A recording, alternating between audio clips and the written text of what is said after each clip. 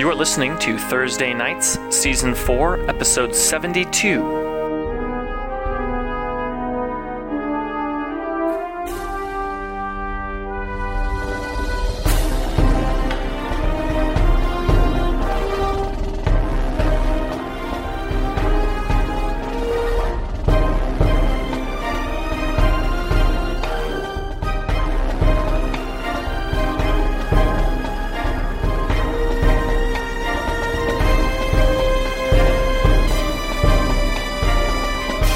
As the party gathers up in the Snowbane's gift, Edith saunters on over and says, "All right, it's about time to talk about our cut." Mark says, "Of course." And I didn't know that we were giving them a cut. Let me go through the records and just divide up some of the gold. Aye, well, that's sensible. It's a joint effort. And Edith says, "May I come on board?" Certainly. And Edith, it's a ladder, right? It's a ladder that goes up to the... I think it's on the ground, though, right? Yeah, It's on the ground, but a ladder has to go up to the second level. Oh, that's right. That's where the doors are. That's right. It's just As it was when it was a wheeled carriage as well. I didn't know it was... Can you imagine?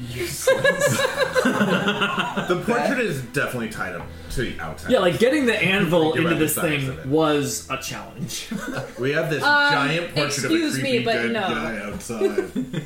Even for Bearjaw, I lifting will- an anvil is a No, task. it just looked difficult. How observant were they while we were collecting this loot? How much do they know that we Do have? they? Well, I don't know. If Or, we'll sorry, know. how much do I think that they know that we have? Yeah, what were they doing when we were rummaging around collecting loot? We were not actively trying to deceive them, but we were definitely not actively showing them anything. They were inside the place, searching around as well. Okay. But they personally put their hands on nothing that you listed for us. Yeah, they were just watching you. Gotcha. Not closely. Not like They what weren't you're even Also get collecting their loot own treasure themselves. table that they rolled So on? you just asked, and the answer is no. Okay. Yeah. So Yeah, cool. can we steal their So treasure? they were in the. We can kind of narrate it like they were in the structure for other reasons. But Yeah. we were all They the were same space. they were inspecting the building. Two of them were down like in the tunnel and going up above, and were looking at the keystone, and were maybe performing some sort of rites. Like I bought them time, which is they didn't know how much time we have. We don't know how much time we have. I bought them time to make investigations that they probably wouldn't have much time to do otherwise as well. Yep. So play that card, Yeah, Drewston says in Dwarven to Ma, should I split the gold and silver in half for them? I wasn't at half. We did the brunt of the work. he says him back. He says. the yes no guy says she does not speak Dwarven. Oh, she doesn't speak Dwarven. Well, now that I know that, he speaks back and he says, "Leave this to me, cousins. Let's see what they want first." Oh, I think we could give a flame tongue too. You guys got chairs in here. Like I said, Drusen, let's leave this to me. Get stools. You got Bearjaw stools. just sits on the ground because All right, Bearjaw cousin, but doesn't touch I don't any wish to chairs. antagonize them. I'd prefer if we left without too many hard feelings. I He say says, we. Mark says, let them "I see a go. clear strategy to get what we want." So she's like in this place, and you're just talking, like having conversation in Dwarven, right? That's exactly right. She just told three. I think this four plays dwarves. into the ambivalent racism that exists among Yeah. the dwarves. Also, she just told 4 dwarves, give me half your treasure. No, It is expected that those dwarves would she didn't turn. say half. She said she wants a cut. But it is expected those dwarves would then turn to each other and be like, dwarf, dwarf, dwarf, dwarf, dwarf, dwarf, dwarf, dwarf, dwarf. Dwarf. I mean, how does she react as we talk? Very relaxed. She's sitting patiently in the stool. Upon conclusion, Mock turns to her and says, "So Edith, what you saw a bit of the shinies that we pulled out of that building of yours? What would you like?" He says, "First, I wanted to thank you for your assistance in righting the wrong." She hesitates for just a moment. For righting the wrong that was put upon this place, and and freeing the trapped souls that have been here for far too long. Aye, the undead are an abomination. And these poor souls, if they were trapped in that state, well, even better than... It's fun to fight, though. Well, you put my cousin Berg's mind at a bit of ease, and I appreciate that too. And she says, and furthermore, he says, using your valuable resources to stabilize the building bought us precious time to study the structure, and we will continue for the next couple of days. Is the keystone deactivated then? It seems to... Oh, I First- deactivated it very well. Oh, it seems like it is, but you seem like maybe you, I don't know more about this sort of stuff than I do. She says, I know how to crush things. perhaps a little, but he says the magic of the Weird Sisters is still a tough mystery to solve. That's a compliment. Scrim is in earshot, but he is actively just looking around at the building, He's looking at stuff on the walls sulking. and stuff. No, It's a bit sulky. he. If you look at him, it looks like he is researching, is taking in, So looking. he's like we're all discussing. He's like standing there looking in that wall, like, this is interesting, little bit of paint or something. Or... No. He's actively looking for. He's being helpful. He's actively looking Yeah. for signs that he interprets, not that these paladins do. That he interprets. He's looking for like as crows witches on the ground spelling out "kill her." Oh, so Yeah. you're in the crypt. You're making your own Yeah, investigation. we're back on. Oh, you're back on the thing. Yeah, sorry. That's where all like I the forgot. nickel and dime negotiations happening. Be there or Why not. would- Right. Okay, that makes more sense. Why you guys are like Scrim is just picking at a Yeah. corner of the road. Fungus of the wall. That is the case. That makes more sense. Okay, Okay, no, then sorry. Scrim will be there. I want him to be involved in the conversation. He'll have his arms crossed, puffing on his pipe Very nice. with a scale. A scout, like a scowlier scout than usual. But like an old not an overly like a resting. He's resting. Yeah, Like he's not recovered. impressed at all with her shit. Yeah, never have. She says, it is our charge to understand these sisters and find out more about what their designs are. So your task from AO is specifically about the sisters. Just, yes. Oh. I thought that was that not obvious? We thought there was more actors. I thought that maybe It seemed like that it was was- like, one of many. No. An element under a general set of tasks. This is our life charge. It seems like Only one. You're only focused on dealing with them. That is why we are assembled. So is it the witch's quest to become gods then? Other That ignites your quest.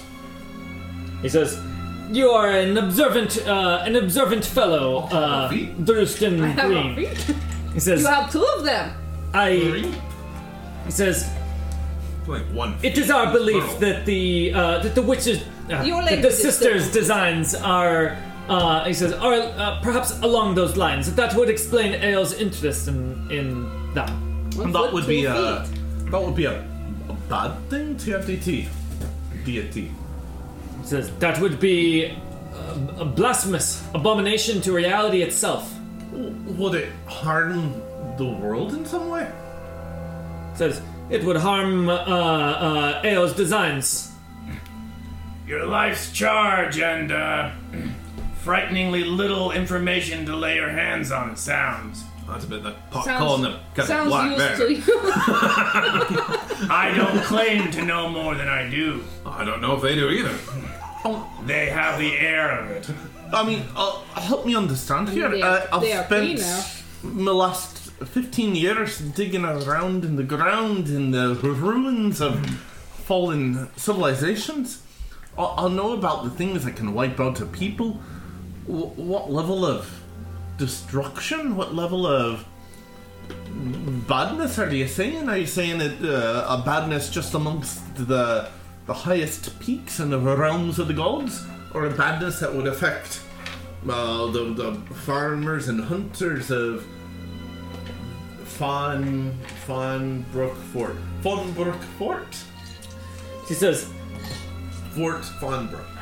says That's the local area.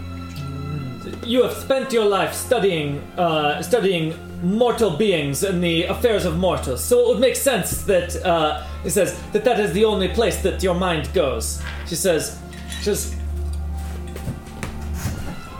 the designs of Ael do not. Says the concerns and affairs of mortals are not of any care to ale.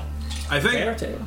I don't know much about him, but the Concern. impression I had is he's so far removed from us. Like, think of yourself and an ant. So Ao is to the gods as you are to an ant. And wait, I think I said that wrong. Well, if the ants began Well, then chanting what my is name, I to would an pay ant attention. as Ao is to an ant? I don't know, whatever the ants consider ants. Can you imagine that? I want to know if the So witches. you don't worry about the ants that the ants worry about. I want to know if the witches would be becoming gods. Would be like may not know about ants them. becoming. I know you know about them. We don't know. Is it like ants becoming an ant eater, or is it like ants becoming a bunch of dwarves and just ignoring the ants? How much of a danger is it to the actual mortals of this world?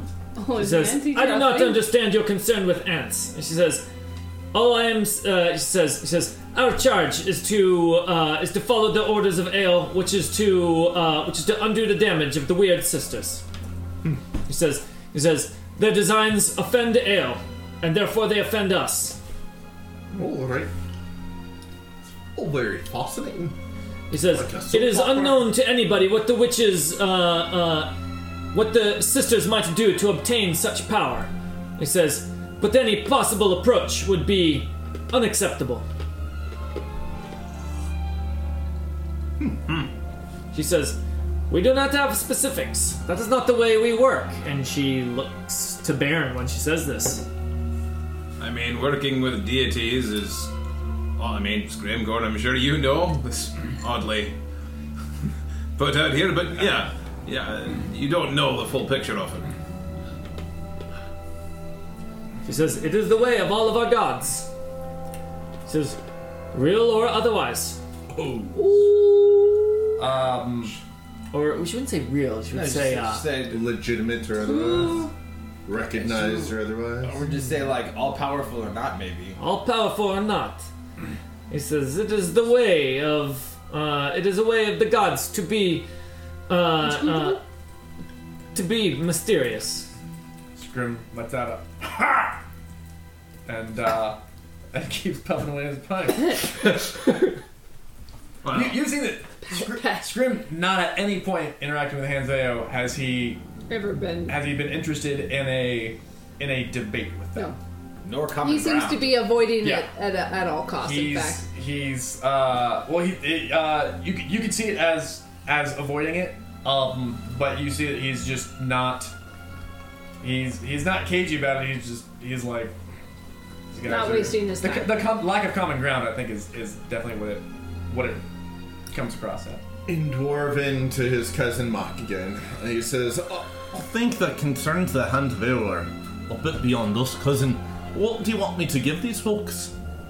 They've asked for nothing and we have everything, so let's buy their time in Drustin. He turns back. how Kind about of them? politely. How about them cage match? You guys are the ones that changed the subject to Yeah. the thing. Are you bringing it back around? Mock had Just said- laid the question out Yeah. and then things. Mock so is he's- our he's waiting. negotiator here. Yeah, Baron says, he well- asked her what she wants, and then things kind of riled up, Yeah. so he's just kind of waiting for her to pick back up. Did you say Baron was going to say something? is there any more I don't know, place I could get some information about all this business besides you four? A pamphlet. The new good news. She says, that is not our it is not our charge to document our mission. Well, the whole thing is all very strange and new to me, so I'd certainly want to go research it elsewhere. You know, multiple sources, confirmation, all that sort of thing. She says, it is a wise man that seeks confirmation. She says, unfortunately, I don't know if you'll find it here. Oh, probably not here, but we'll be traveling a bit. Speaking of traveling, Well, speaking of which, I think we're looking to head on our way here pretty soon. She says, yes, back to the matter at hand. She says, if it were up to me, I wouldn't care one way or another about what you found in the crypt. As far as I am concerned, it says, you are the ones that stopped it from collapsing and probably saved most of what was inside. Says, I'm sure you've already discussed amongst yourselves, standing here in front of me, that you feel the same way. Mock says, really the reasons behind a desire for wealth and what is wanted. I've been wandering the roads with these good people long enough to know that everyone has very different motivations. And he kind of slowly turns out to regard his good friend Scrimcore, and he says, Grim gives him a nod. it is, it's amicable. But he says, and so, rather than assume to know your designs or interests, I would leave it to you to ask, and no one is here to deny that there wasn't cooperation. Aye, without your knowledge of what the cornerstone was about, would have taken us some time to work that out ourselves. Says, it is, he says, Torm does not ask me to seek out gains in wealth or power. It says, but some of my companions, my executor of Grunch, for example, will not walk out of here without something to show for it. She says, I ask you, what do you think is fair? Mock says, well, we could go back and forth all day on who contributed what and what percentage this and value of the real estate. We could fight for it. And to get into lengthy explanations of our interests are not relevant to me. To me, it seems very clear that a trade must be made of gold for Ted. For it seems to me that your group is interested in leaving with the father of two of ours. No knowledge as to your intentions for him. So, I think it's important to know what your plans are for Ted and whether or not you think that we will allow you to live with him in your possession. And perhaps what that would be worth to you. He owes me money. Because he stole my money, just to clarify that. He took my money. There is Scrim goes into this pipe like... No. There is Put that in your pipe. there is justice owed on our behalf. What? Ooh, I can fight Ted for the money. Yes. Baron says in Dwarven, cousin, you want to take Ted with us? Mock doesn't acknowledge. He says, And he doesn't know if they want Ted either, but they've kind of alluded to it. Says, this is unexpected. Says, you want to take Ted with you. It says, as your prisoner. I sure of hell am not comfortable letting you take him. Ooh. And especially not for no price. A price not agreed on by my companions here. He says, Ted is not the thing for sale. He says, not in your possession and not for you to sell. He says he's not for you to accost and to take what you will when he owes his own son a debt and has made slights against us. He says there is justice to be served here, and a bargain is part of that in my culture. Scrim makes eye contact with his brother like... A man so blighted with curses, you say, leaves debt wherever he goes, and it is not in my personality, nor my people's, nor my companions, to allow those debts to continue amassed, unanswered. So, I don't think anyone else in the party has heard this. How straight-faced is everyone being right now? So, I'll do a quick thing. Scrim does not want Ted with us, but he has traveled with this group long enough to know that when Mock is wheeling a deal, to not tip the hand. So Scrim is doing everything in his power to not give any of this away, and it's just like, he's good with a hard play! He's just like, oh, God, harsh leaf. You guys know too that Mock isn't like a cards close to the best type of guy. He would have told you, but this is like a bang bang situation. Like the thing is collapsing. Okay, let's grab the shit. What's our cut? And so like Mock puts this together on the fly, and this is kind of a little bit of a circumstantial thing. Scrim completely is just hands off on this. He's like, what about Oil Vein? What does he look like? Oil Vein is like his eyes are kind of wide right now. He did respond a little bit. Yeah, because he owes me money. He knows that he owes him money. Like Ted owes him money, but also like he kind of wants to figure out if there's any kind of justice that he can get, but also simultaneously thinking that there are questions that need some answers from Ted right now. So but he doesn't exactly know if this actually does happen. Well, what if happens their plan, out of curiosity, if their plan is just to cart Ted off and be like, "Cool guys, see you later," like, fuck that. Like, he's your dad. There's like all this drama, and to be like, Yeah, so we got him. He's this weird guy. We'll take care of this. No. And actually, yes, Scrim. I'm gonna say with Baron, We got your weird dad. he's gonna go along with it, but he has a natural -1 to deception. So if she's got a close eye, she's gonna obviously he's gonna be like. Don't press for rolls when your stats are good. Don't invite rolls when your stats aren't. I'm just saying. Let it ride. That's how it goes. So Fact.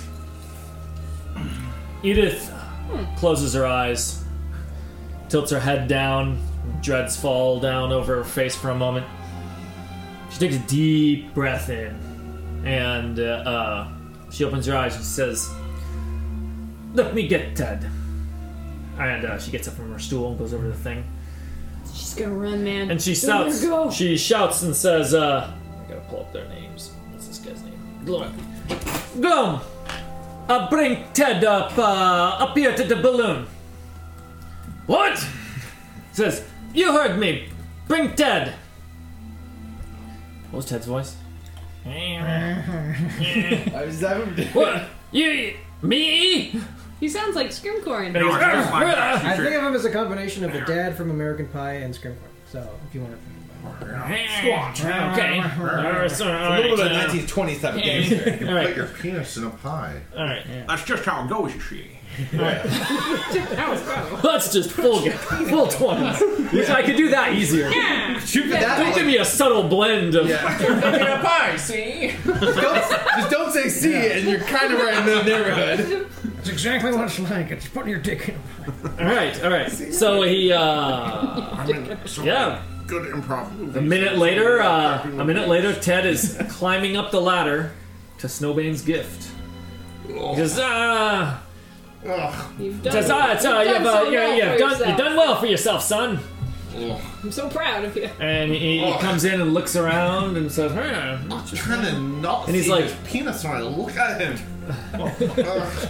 Never wears underwear. It's like a loose I kiss. can't see never. he's not naked now. I know, but The memory. I've just seen him can't that way so many unsee it. times. Yeah. Jason goes over to his books. And Edith says, Ted,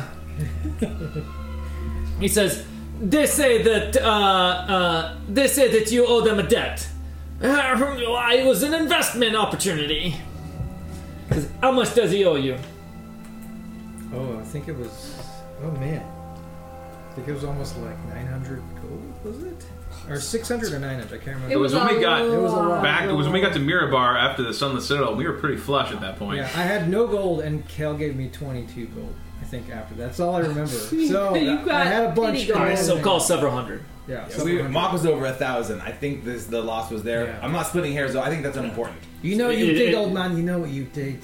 Mock chimes in and he says, That was a sure thing. You be quiet, Ted. there was also the action of a theft of a body part, as I recall. Well, we shall take that. What price would you put on that?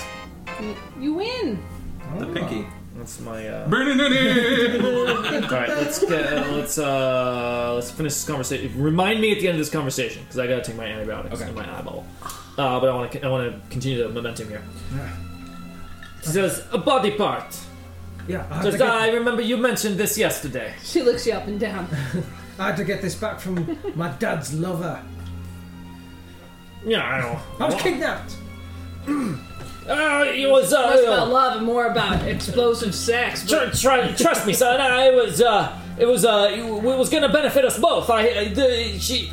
She betrayed me. It wasn't my fault. Well, you betrayed me. You could have told me. You could have been honest with me about it. I said no. How did the pinky get to her anyway?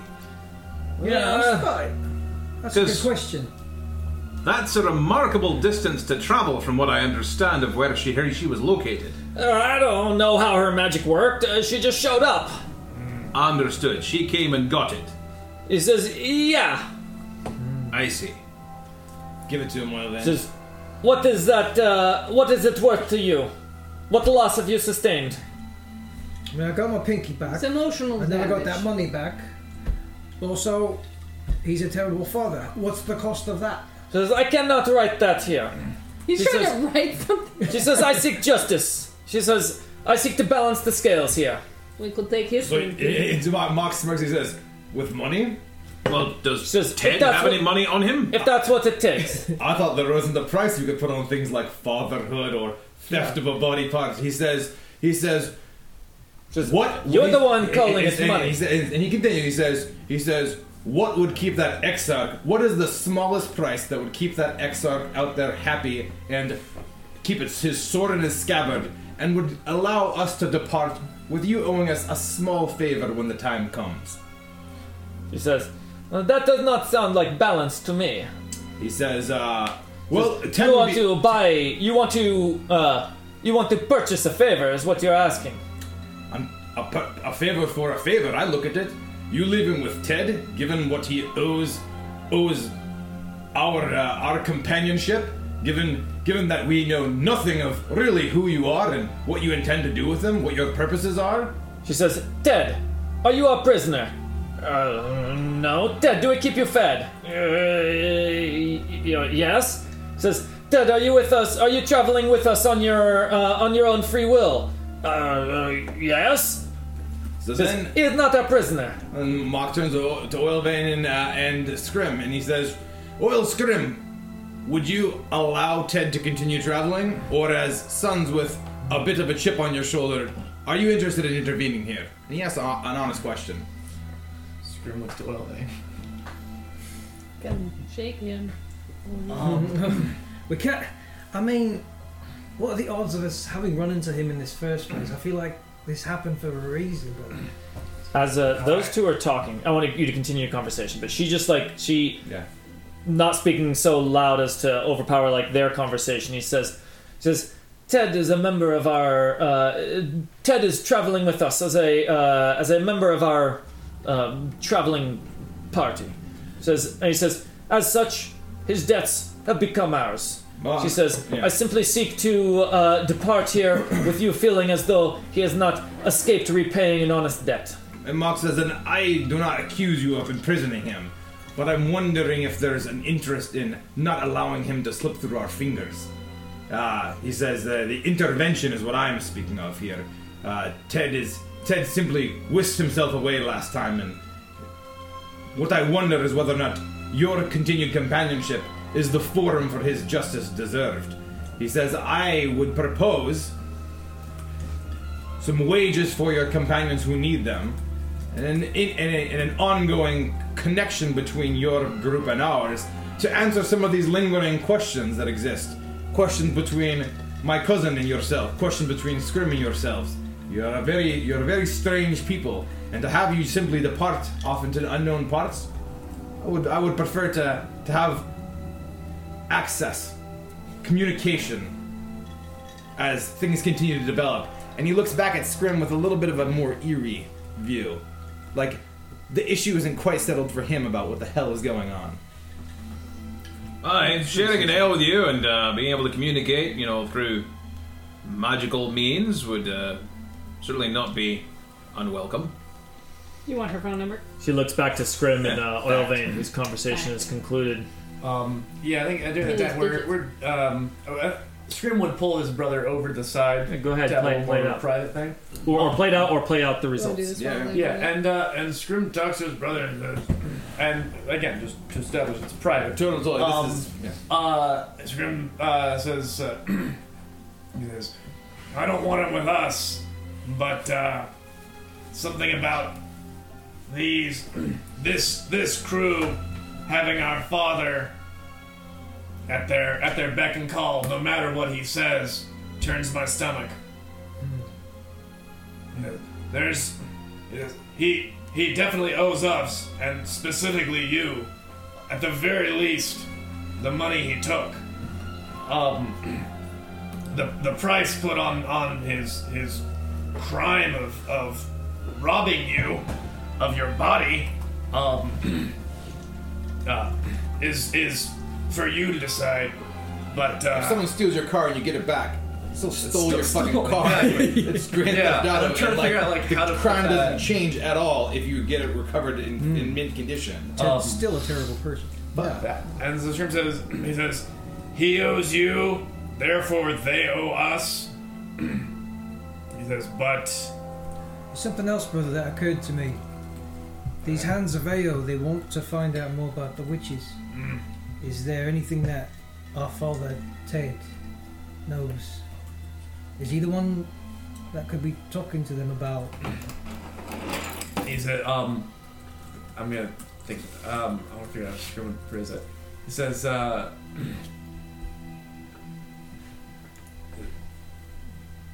I don't know that he knows anything.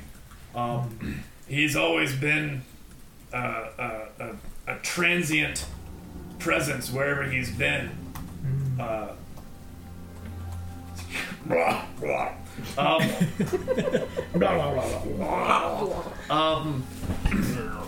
He says, I don't know what he knows. I'm not interested in hearing his lies. I think they're fools to listen to him. But I also can't imagine he knows of it, anything useful. I mean, like I was hearing them say, if there's a way to keep tabs on Ted somehow, I mean, if for some reason if we can't take Ted with us, at least we'll have that. Because I don't feel comfortable having him wander off, being around somewhere in the world, doing whatever without being accountable for anything. You think he's better? You think, not he, you think the world is better off with him under there? That's the question. I don't. If he came with us, I don't know what would happen, honestly. He says, it would be bad for us. That I honestly believe. He says, I don't trust these people, but I almost wish his ills upon them more than us. Fair enough. If he really is saturated with curses, let it infect someone else. That's true. I don't feel like being used again, and that you've brought up a good point. Yeah. I think they're just assholes. All of them and Ted. Maybe they deserve each other. Oil vein, he looks from you. It is. But if there's any way we can play this to help Mox negotiate, and he leans into Mox negotiations, I'd be comfortable with that. Nice. Steal them everything that we can. Steal them. Considering what they've done, balance it all. And you guys are hearing everything the Mox said. Right. They're not On being account of all quiet. that. They're not being quiet, so kind of the proposal on the table Right, a he's little bit is hearing- like, yeah. let's keep a connection, communication open. You know, he said like you owe us a favor. She balked. He backed off a little bit on that. Said like, look, there needs to be mutual interest connection. We got to explore kind of how this is developing. That plus like the token price to whatever pay off like the whatever this is the definitely pit bull. mumbling That's in the what's on- corner. Yeah, He's mumbling in the corner as the negotiation. in terms of like supporting Mox negotiation, that's kind of where that is. Right. So Scrim says like, are you good with that? I'm good with that. And Scrim, So that was your whole like conversation. that was our whole So, conversation there. Scrim's Go for it. gonna, like kind of at the end of each of these two So conversations. now she looks to you. to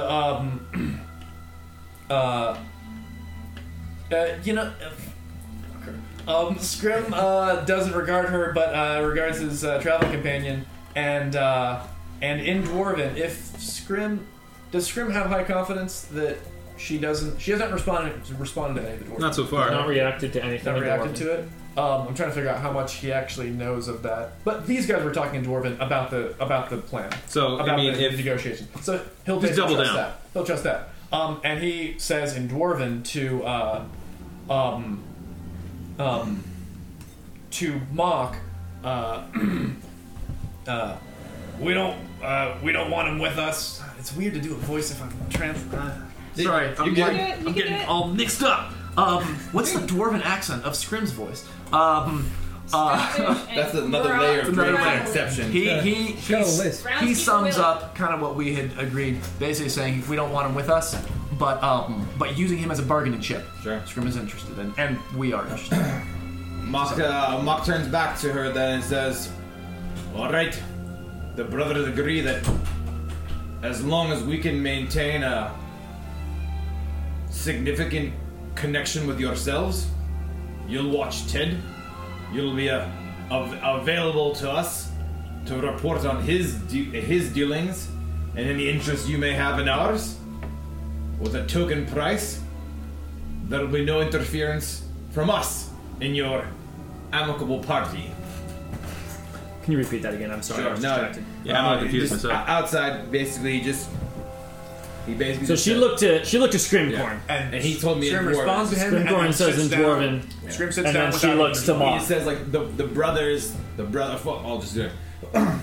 The brothers have no quarrel as long as we can agree on ongoing communication between our parties. We want to know where Ted is, what status he is in, and we want to know if there is any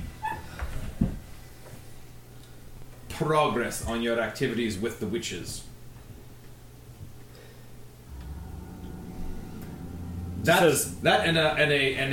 And the token needs of the Exarch in coin.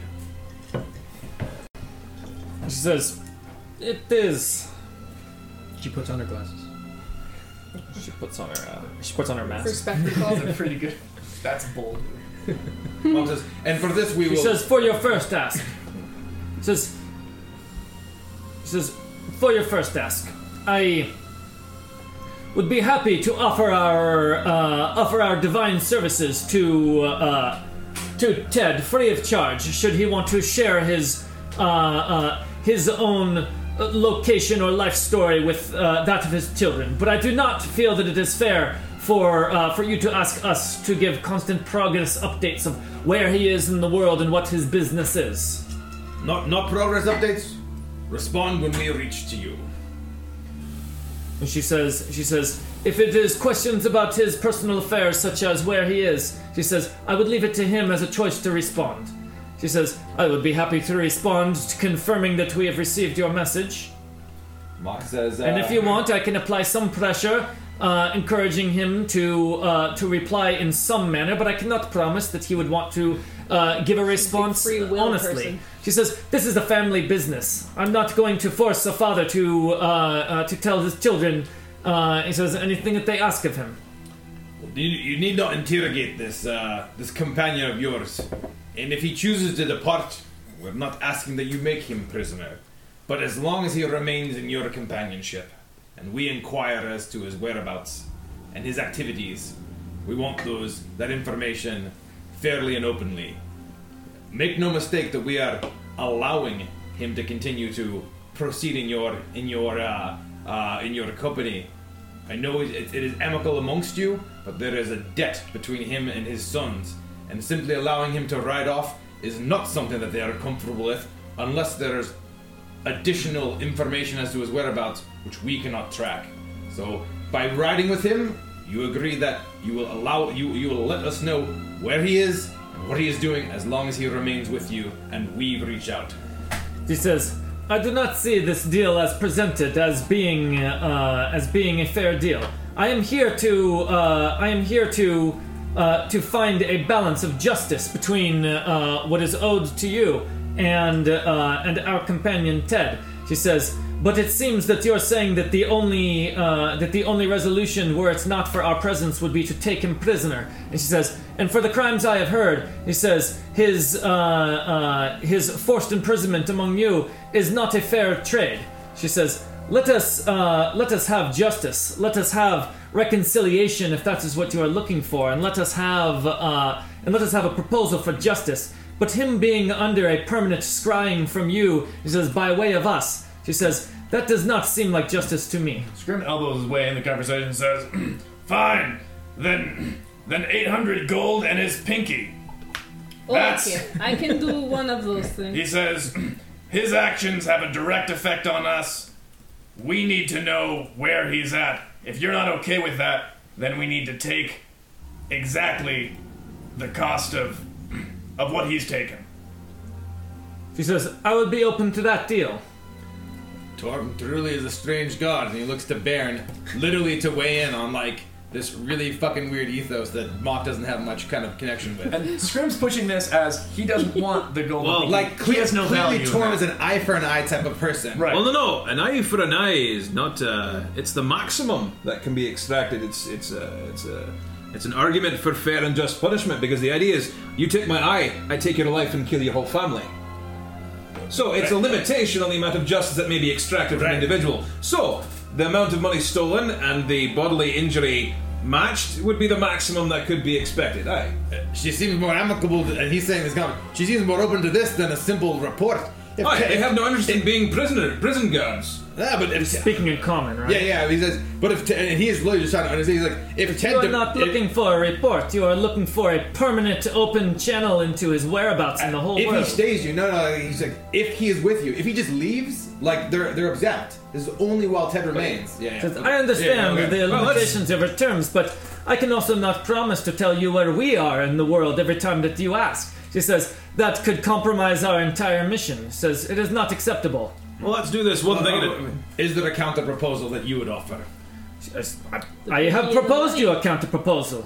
Like the money in the pinky. The money in the pinky? No, she explained in detail that she would offer divine rituals free of charge to Ted to communicate with you whenever asked, and that she would pass on messages and heavily encourage, she said, him to reply to your inquiries to at least prove that he is receiving the questions, but that she would not mandate what the contents of those responses would be. Sure. Was what she explained she thought was a fair... Right. Okay. in the spirit of what you asked. Sure. Gotcha. I'm getting more of that now. And so, upon that, he looks back to the brothers. Scrim mumbles loud enough for everyone to hear it. The man's a criminal on the run, and his hosts are protecting him from any kind of oversight. He looks then into Elf and he says, something or nothing. Something or a pinky. Maybe we could scry on him if we had his pinky. I mean, what would I do with his pinky? Scry on him? Sleep She soundly. says, to be clear, we have only discussed the first of your three demands, or three Proposals. Parts of your proposal. Of course. I mean, we're damned if we leave him with them, and we're damned if we take him with us. There's always I don't know. There's no Take easy answer. I think She keeping him says, as please far away... explain that to me more. It says, how are you damned if you leave him with us? I'm looking for justice. I'm looking for you to not feel that that we are walking away from you with anything owed to you. Well, It says we are looking for equal exchange. It says if you walk away from this not feeling good about the deal, then I have not done my job here. I travelled with these people that I trust, and I accepted Ted because I thought I trusted him too, but he betrayed us. My own father betrayed me. He took my money. He is not a trustworthy man. Then why are you travelling with him? You are not. What are you... what are you doing to deal with the fact that he's not a trustworthy person? You're travelling with She him. doesn't trust him, I suspect. Part of our agreement, part of our mutual agreement with Ted is that Valdin puts him under a magical sleep each night so that he does not slit our throats and steal our coin. It's true, I agree to that. I think they're managing it. Best sleep I've gotten in years. They're housing though. and feeding a man who, as soon as gets out of their grasp, would go and swindle and steal from others. Says, are you What are saying you that the only proposing, Scrim? justice You wanna is to take slit his head his off? throat? She said the same thing. He said- at the same time. It's more about crushing, really. He says, I'm proposing what we have, Crushing maneuver. which is ability to know where he's at. So, She says, you look to be his prison warden from afar. I want to be able to look over my You're like shoulder a to spy. know he's not going to steal my pinky. We could I'm tie him confused. to the Do outside you with want no him big with us? skid. No, I She want says, the deal that he had offered. she says, I propose that if Ted ever leaves our companionship, that we will tell you as soon as it were to happen. Yeah, I feel like they're basically agreeing. He says, we can't tell you where he goes, but but if he says, as long as he is with our companionship, he will not come for you in the night. And she says, and if he leaves our companionship, we will let you know via a magical communication. I think that's Or the best divine we can- communication. Well, that's the best we can hope for. I mean, they're not prison guards. If you want him in jail, you can... He says, but they are providing food and shelter to a man who has stolen from us and will do to others in the future. If they don't I'm find him, he'll run surprised. away like a wee puppy. I mean, Right. Can For you a say reason. that you have never caused the death of others? So many others. He says, my actions putting me on trial is irrelevant from your desires to keep Ted and not let us know where he is. She says, I simply seek to point out that we have all walked complicated paths in our lives, and that no one of us has done nothing that we are ashamed I of. have never stolen a pinky from my son. She says, He says wrong. Ted is not ashamed of his actions, and you know that. Have you Just- seen him naked yet? she says, I will concede many. this point. Mock says, clearly we are here to exact, in this world, on the open road, the justice you get is the justice you bring about yourselves. And this is what we are here for. Aye. He says, and this is why Oil Veins' sordid history, Scrim's childhood, and his very circumstances come to bear on this decision with Ted.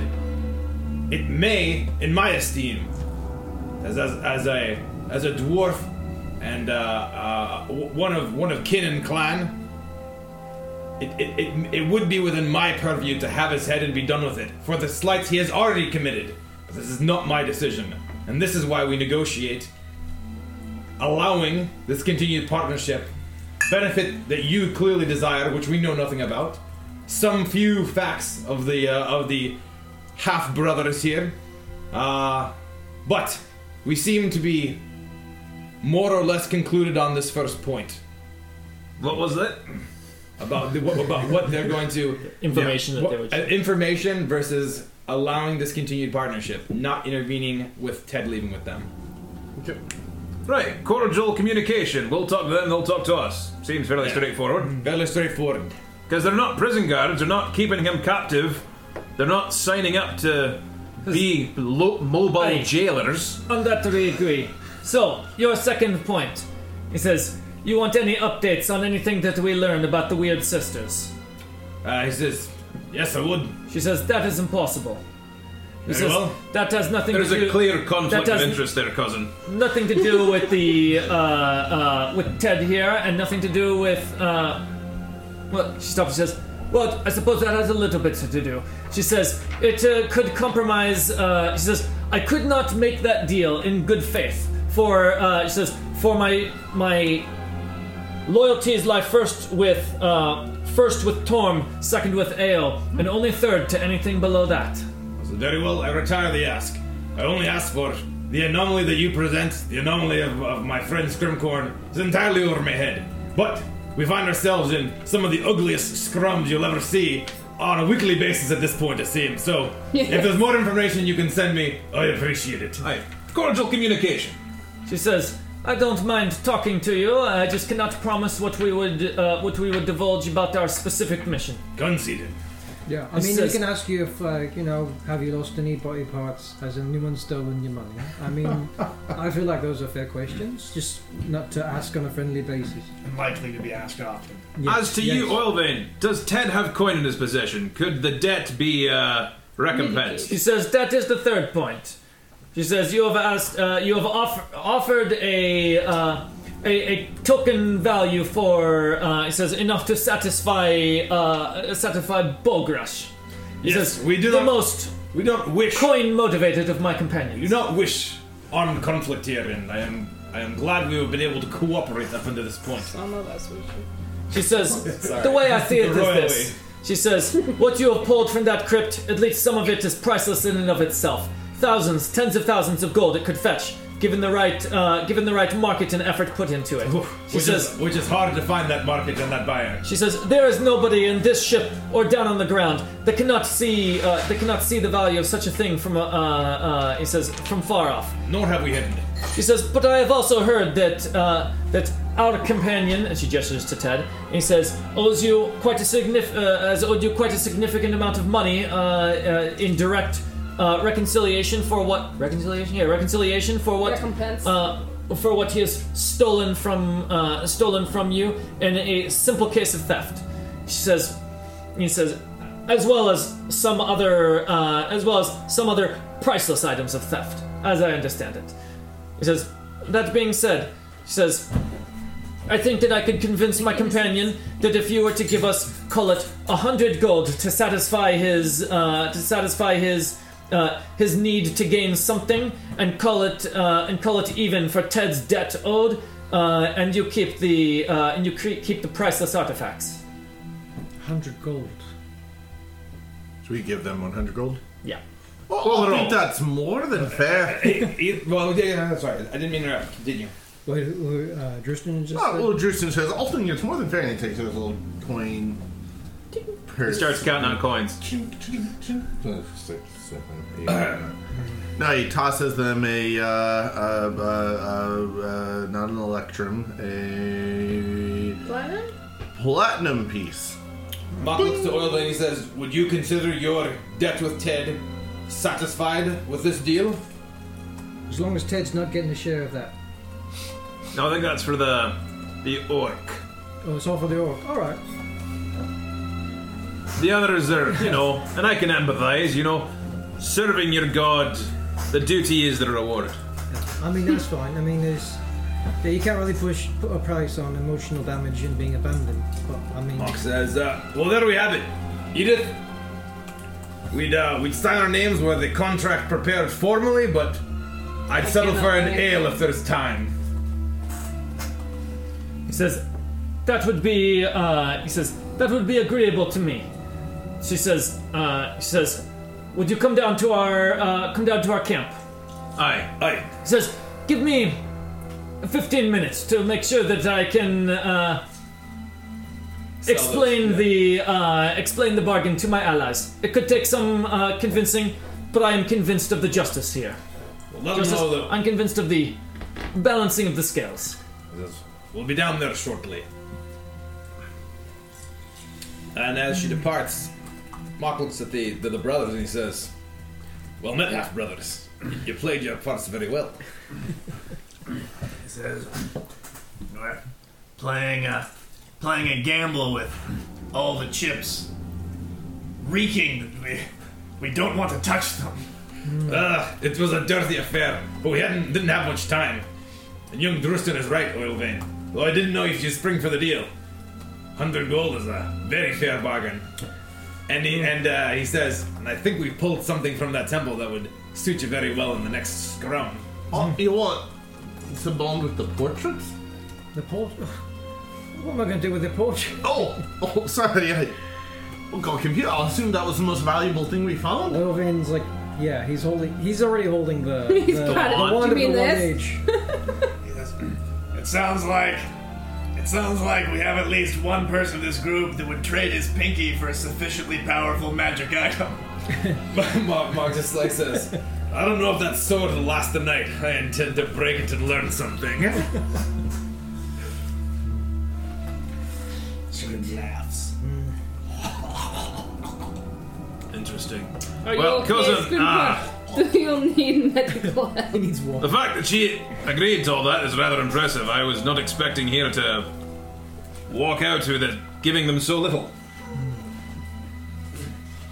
So hats off to you for that, and she seemed pleased, so no complaints there. Well done for him. Mark says, well, don't thank me so quickly, cousin. You're the one that's gonna have to stay in touch with them. I'm not talking to them again. Well, I'm not talking to the orc. Well, yeah, he just seems very reasonable. He's okay. I And speak. Glom seems like a fine lad as well. Well, you and Drustin can learn all you can about Ao now. And he turns to him and he says, and maybe we will learn a little more about the witches, all of us. You do seem to profess a fair amount of ignorance as to their motivations.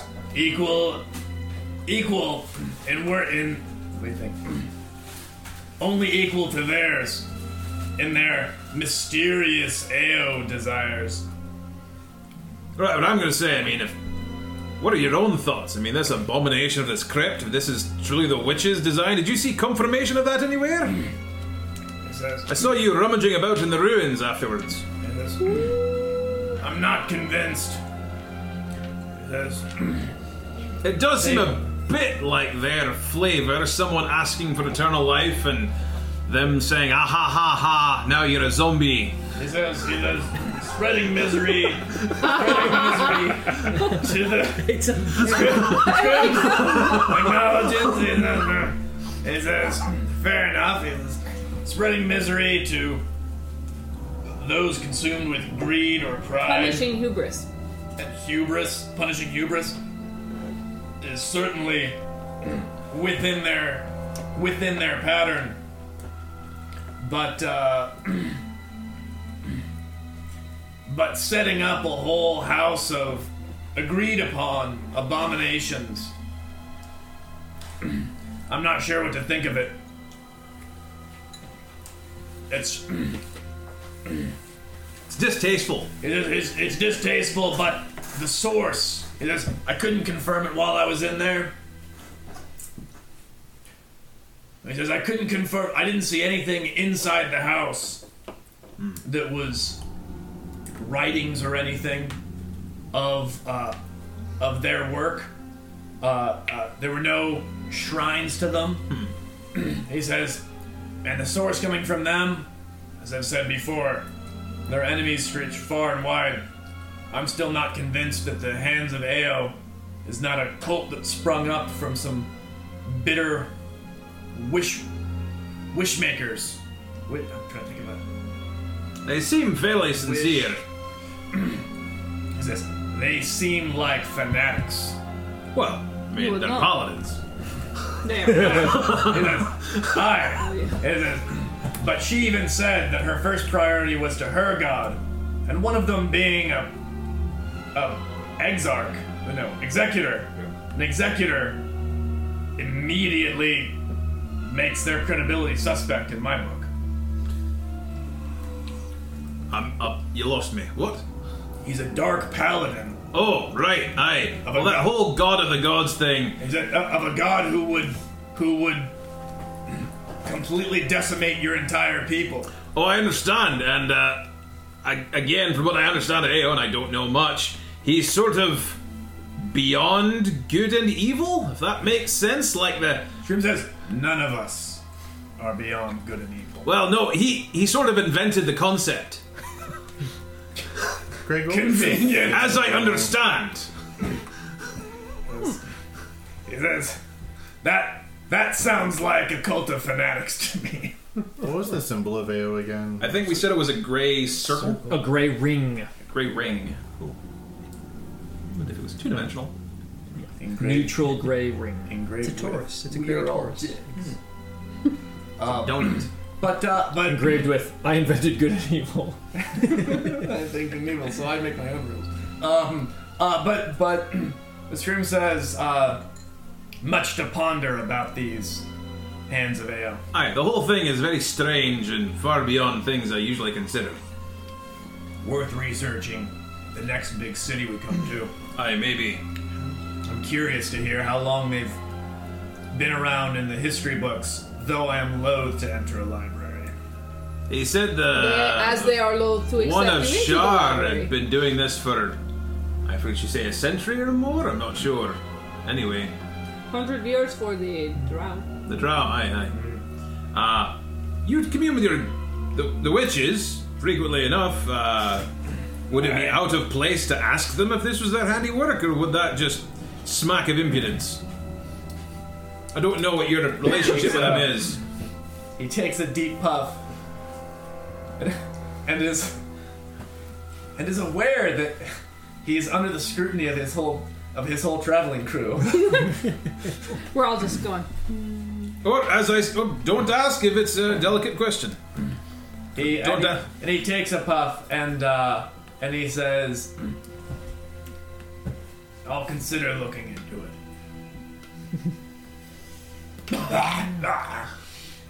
Bitter leaf. Beer o'clock. Let's go drink. Yeah, I'm just gonna say. All right, and Baron moseys on down towards their camp, and the night. Not the night. It's the day. It's the middle of the day. It's still we the morning. started this up in the morning. Yeah. This is like 11 a.m. drinking.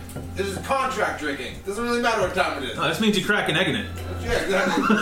It's for the contract, you know? We gotta make a good deal. Yeah. Yeah, let's... Baron chats with the Paladin of Gloam and the Paladin of Torm, Edith, and... Let's see. Bogrush is the one that puts on the entertainment. Not really. I one day I'm at a nightclub. He's got bacon. And this comes on, this very beat.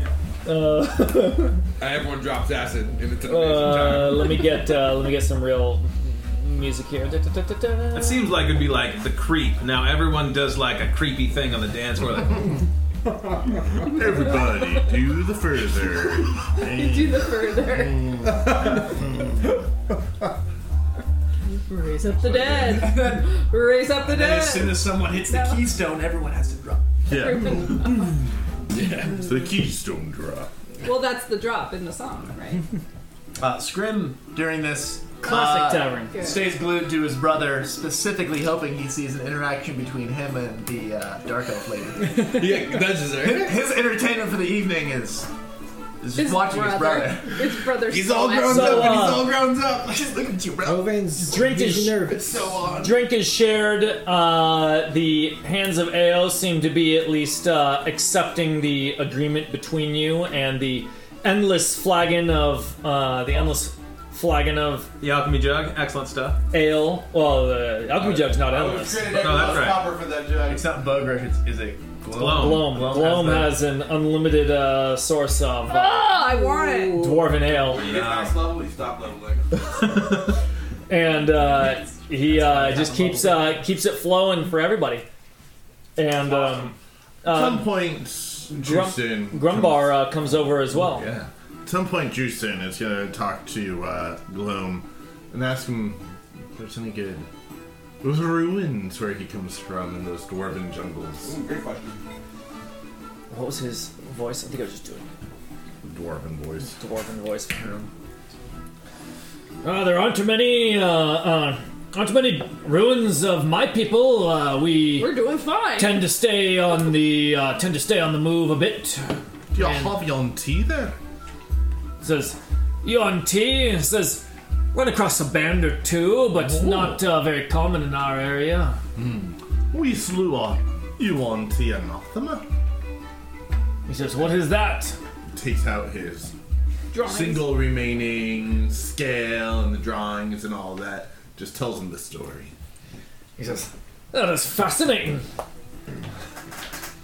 And they reminisce over different things, and he tells you stories of places he's been and where he came from, and his wild dwarf clans. He says, wild dwarfs don't much interact with you all city folk. Pretty much. What about you from? What part of the land? He says, I hail from Central Faerun down south. I haven't decided, so it's somewhere over there. Under Around the there. Jungles chocolate, of Chilt. the chocolate mountains. I mean, chocolate comes from the jungle. The Chocolate Mountains, so yes, and the Gumdrop Forest. Oh, Big rock candy. next to the peppermint trees. It's a faraway place. He's drunk. He's drunk. If there's not something that anyone wants to significantly accomplish, Baron is mostly Licorice just getting to know specifically Gloam and Edith enough so that he feels familiar with them for the purposes of casting the sending spell. He does. He could talk to Shar, and he could talk to Bogrush, but he doesn't. Bogrush immediately goes to Bearjaw. Yeah, Bearjaw was already like ready to go. What's the biggest thing you've killed? I was going to ask you. Big thing kill off. He says, I have fought an elephant with my bare hands. Oh, that is so cute. Thank you, sir. Okay. So if the elephant were 10 times bigger and made of electricity, that is what I have killed. He says, an electric giant elephant. It's more like a dragon shape. Like an electric large dragon. Electric giant elephant really kind of describes. What do you think powers this? The flying machine. Yeah. Just the balloons contained within. He says, you have captured it for your ship? Maybe. And Bogrush and Bearjaw continue to compare notes, and then it comes into arm wrestling. Oh, absolutely. It was heading there. At And over the head wrestling. And over the head wrestling. Absolutely. Who wins? Me, obviously. Let's roll that. that. No, of course we're gonna roll. He's that. got some divine might on you. Yeah. Also, he's like level 9. Yeah, Yeah. but you're bear jaw. But I'm the bear jaw, so you know. He's got a big This is proficiency how bonus. What does the first physical contest look like? It's- The very it's first arm one, after they wrestling. start, like, they're verbally fighting. Yeah, we're a little tit pat, and then it goes to arm wrestling. So, wait, so arm wrestling. yeah. Okay, arm wrestling, go. There's a good table, we'll assume. This big. Like this big. Better it's Oh, leg They wrestling. find a rock. Okay. Okay. What do you get? Ooh. He's 14? he's at a 21. What is it? Strength? It'd be athletics. Athletics. 7 plus 14. 21. It's a 21. One. First arm wrestling is a standstill until Do you give up? he says, "Do you give up? No, do you give up? Do you give up?" So now it's Constitution? We're just gonna hold this? Now it's Constitution. That'd be a 22 on his part. That's just 20 on me. And then it's not like strength overpowering. It's just a slow, like, sweat pouring down. This is like 4 or 5 minutes. Seriously. Like, flexing. And finally it just slowly goes down. And I Bogus spent goes, a lot of time swinging the hammer today. I think that must be why I have. and then I am Bogrush tired myself. charges Bearjaw. Okay. Just like from That's sitting. my line. Yeah, no, like they're both sitting, and then Bearjaw sees it coming because Okay. his feet just brace for just a split second beforehand. Bearjaw's seen this move before, and he just goes for a full shoulder check into her All right. Over the rock. Is this- over the rock. Ongoing Rock. wrestling. Okay, here we go. No! Wow, we both really rolled poorly, but I rolled a 1, so that's the lowest number. He is at 20, and you're at you got a 1. I think a 1's auto fails though. he catches. Not those Skill checks.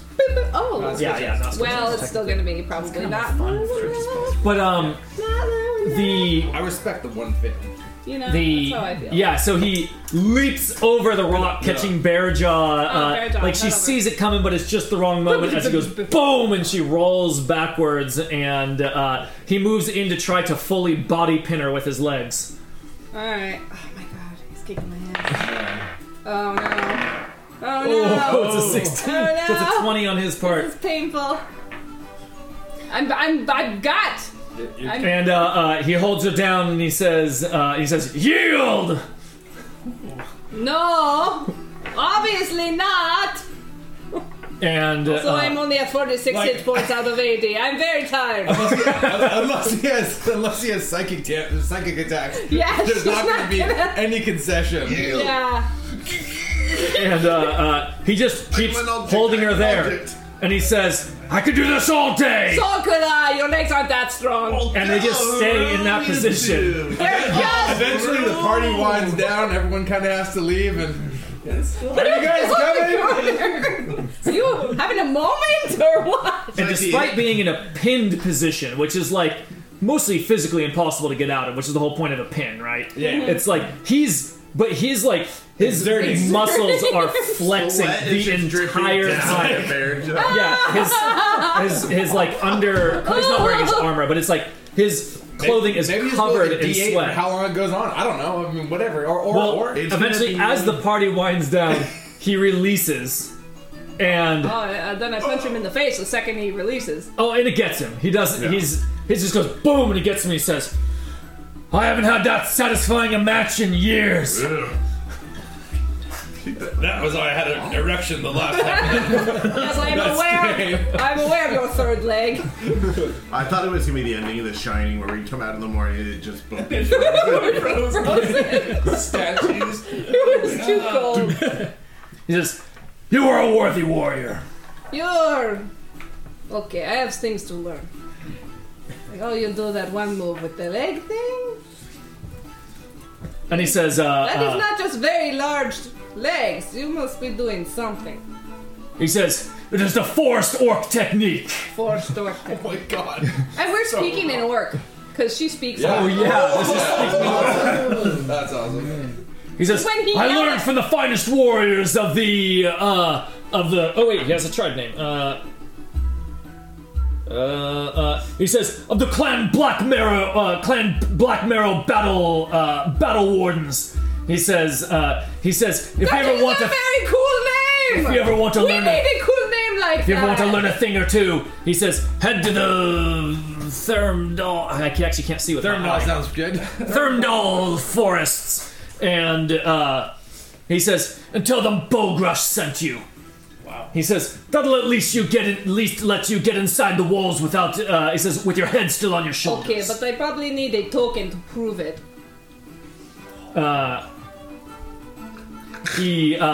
He's got a whole bunch Got, like, of extra things. Shrunken heads. Or like teeth. Is he collecting trophies like she does? Yeah, it's got it. Do we compare teeth after?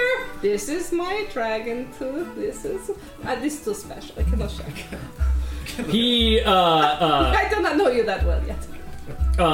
he's got like chains and a little bit like metal accents and stuff all around his clothing. He's got daggers and vials and stuff all around a bandolier of his, which he's not wearing currently. But he walks over to it. He pulls out his belt and he just snaps off a 2-ring chain of like metal that's got some interesting carvings in it, and he hands it to Bearjaw. And she trades a little tooth from a bear that she killed. And he takes it and he says, "Well met." He's from a bear. Got to My catch 'em name all. similar. Helpful to you to remember me. And then he goes and just collapses on his bedroll. Only once Bearjaw is out of sight does she actually go. She goes to sleep for 12 hours and dreams of men with very strong legs. Such strong legs. Impossibly strong. He could squat for days. Of the dark. The blood-fueled. What was the tribe name? Black Marrow. Battle Wardens. Battle Wardens. Damn! Like, what a contrast between Bogrush and Abek. It's pretty much the two ends of the spectrum. I think we understand why he was happy to get out of the orc camp. Help me! Yes. Oh my god. You're totally right. That would have. These were his Chess team lunch, ended up like, in the rest Yeah, that partnership would have lasted minutes, if that. Well, that guy's not even a legs are full orc. He's like a 3/4 orc. Yeah. I mean, he represents like an average orc, and that's what Albeck lived with. Those were his bunkmates. Downplays his quarter. That's the thing. Oh. He spent most of the time being pinned to the floor. Yeah. That's what Albeck was in. Pretty good. So what's up with Grumbar and that lever? Pull the lever. Pull the lever. I mean, are we? Well, I think it's about time we pull that lever on the Lux. First thing in the morning, or right now before bed? It's I don't noon. know, I am- It's noon, Oh, I dude. thought you hit the Day drinking, man. This is That's contract right. drinking. Yeah. Fuck. I agree, he says. I am holding up, tired. Drewston, it's the middle of the day. What? I had my dark vision turned on. How's everybody feeling in case this goes terribly wrong? Oh, let's we just find ourselves in go a for scrap. it, cousin. Feeling We've good. been sitting here for days. It's night time already. I am What have very you had, tired. cousin? I think he's really. Yeah. Yeah, Baron's gonna take a little short rest here. I will also take a short rest give and me spend a, some healing points. Yeah. Unless someone wants to Yeah, heal. well, Short rests are useless to one such as I. You get some hit dice back. The hands of Ao return to the temple. Uninjured. Return to the crypt temple cremple. And Crimple. Oh, to the Crypt crimple with you. keepers? and they're studying it and such. Ted's in there with them. Scrim goes to his brother and says, I have some flea balls. A delicacy in the Underdark if there's anyone you want Oh, to is it share a a lunch ball? with. In the, Flea the holes. It's a very romantic. it's a pile of balls that have been rolled together and kind of like a dough and then roasted. But any dark elves from deep in the Underdark would appreciate them. If you had anyone Quick you yes, wanted to no give die one roll to. real quick. You get to toss it. Perfect. Baron hasn't heard of that one. It was one of the ones that Fenelon didn't bring home. It was like It didn't pass muster with her dwarven taste. Well, Any of the Porting foods. My All God. right, keep it going. Fleet, are you trying to suggest that I should talk to... What was her name again? No The romantic drow connection. lady? Or like that, I that, mean, this is after, right? They've already gone back. They've already gone Okay. into the crypt, but What's her name? Nothing As so a, romantic. Scrim does the puts one in his brother's hand and chuckles as he walks away, next time. enjoying creating chaos for his younger brother. Well, then he looks at it, he smells it. What does it smell like? Dirt? It's earthy and spicy. It's got some, Does it actually have fleas on it? yeah, it looks like a bunch of tiny fleas that have been rolled together. Like a It's sesame ball. Imagine a sesame ball But that's made of fleas. fleas. I'm thinking like a Rice Krispie treat, but it's like fleas instead of Rice Sesame Krispies. ball. Exactly what I was thinking. Yeah, sesame Yeah, ball. and it's got that. You know something? It's got that texture. Yeah. It's crispy on the outside and gooey on the Yeah. inside. God. Do I eat this? No, you feed it to each other. I feed it. Started either.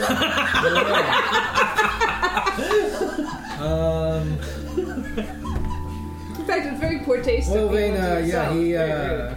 as his brother walks away, he does, it's like, okay. He's like, okay, he has like an opening to talk to someone. Right. No, because he is curious about this drow woman, because he's only met, I think his mother, and I think he's probably seen some other drow women from afar, but, Through. He has an icebreaker. Okay. so he somewhat surprised at walks the over to the character. temple. So he walks over to the crypt. to the crypt, yeah. Okay. And All he's, right, walks inside. he looks for, what's her name again? They're all inside. Valden. He walks up to her, to Well, Valden. you don't see her, so Oh. where are you going exactly? He's walking through or the main entrance. So he walks through the main entrance, and then immediately hears a voice from his left and says, "I thought you might come for me." And she steps out from behind the door. Oil Vein is kind of like he's shocked. Well, let's see where the he's evening takes us, and maybe I will. He's shook. He's got goosebumps right now. His body, he's tense. He is a deer caught in headlights. He's in a full body clench right now.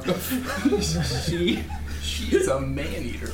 But he's still Breath away. his whole body stands still, but he kind of like he turns over his regular hand and opens it. That's the only thing that moves. The And he's crush. like- yeah, there's dent like finger shaped dents where he dug his nails into it. He's like, Here? do you like these? My brother said Oh man. some kind of delicacy, like bug bowl, like flea balls. Have you had a flea bowl? Is this? Is this good? Is this She real? she Is it leans over and takes a bite from his hand, and she says, "Not bad. Now, sorry, I've got business to attend to." And she teleports away a distance, and he sees her, and she waves at him. Then she teleports into a side room. That's a hot little number there. That Never throwing this away. Star. Watch out, man. Snoot appears out of nowhere next to him. Woof woof. She starts laughing at him. Snoot eats the rest of them. Yeah. What happens? What becomes of the rest of the ball? Do you take a bite?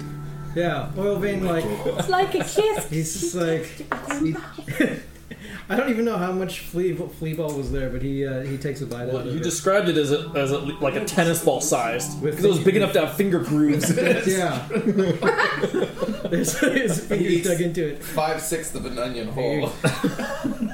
He bites into it, not necessarily exactly where she bit, but kind of like near there. Because he is like, it's in his head, it's like, he just like, is it like a weird kiss thing, you know? So, but he does Don't like, accidentally he kiss tries her. to be a little bit brave and bites partially where she bites. So, what does it taste like? It's spicy. It's spicy. earthy It's and still spicy. spicy. Yeah. But earth forward. Earthy forward. The earth notes Yeah. are definitely the top. It's kind of like it has the blood of Underdark creatures because it's fleas that we're feasting on. Underdark Oh, like creatures. growths and stuff. Yeah. Growth fleas. kind of like a seed ball with cayenne. Yeah. heat in there. Good Yeah, but the crunch is from the carapace of an insect. Well done there, Oil. Way to get up on that horse. He has to sit down for a little bit before he can walk back to the Just have to stand there for a bit. Amazing. It's that's a thing too. flavors.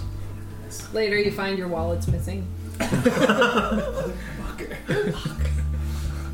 Another body part. Another body part, but we won't tell what. Alrighty. Trust him. He's back, ready. He's saying to everyone, yeah, that's Bearjaw, the oil skull. I forgot that I'd made Bearjaw in the ogre Aw, skull. look at my cool skull. Nice. I like He's that. ready to flip the switch or something. Yeah, he's back on the ship saying, "Come on, companions!" Oilvane's the only one not on board. Yeah, come on, Oilvane! Get your kiss and come back on board! He's Oilvane runs out of the temple. Well, he doesn't run. That's cool. He quickly hobbles back to his ship. And Scrim has definitely told the rest of the crew. Yeah. Oh, yeah. I'm coming. So yeah, he makes his way over back to the Snowbane's gift. All right. Aboard Snowbane's gift. Okay. Should we like Gumbar says. hang on to something or something? Gumbar shrugs his turtle shoulders and his whole shell rises up towards his towards the back of his skull. He says, "I don't know." I'll grab something. Yeah. Hold on. We have nary an idea of what I'll do. Hold on to your butts. Yeah. Are we doing a countdown or something, or just Who wants to pull the lever? Drusen wants to pull the lever. He looks to Drusen when he asks. Oh, is it my hour to be the captain? He says, "If you want." Oh, Captain Green! And he comes forward and he says, "We may wind up in a volcano. It has been an honor." And he throws the lever. We'll continue next week. And Mackenzie. Season 5. We have to re-roll character. No, we played a hand of AO. Yeah, that's why Greg introduced them. Once they throw that lever. I mean, level 9. They find it pretty good. sweet. I mean, all of us are just going to fight over being that dark. No, that's not right. No one will want to be dead.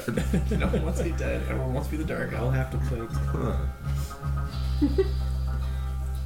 As soon as you throw the lever, the entire ship starts to shake.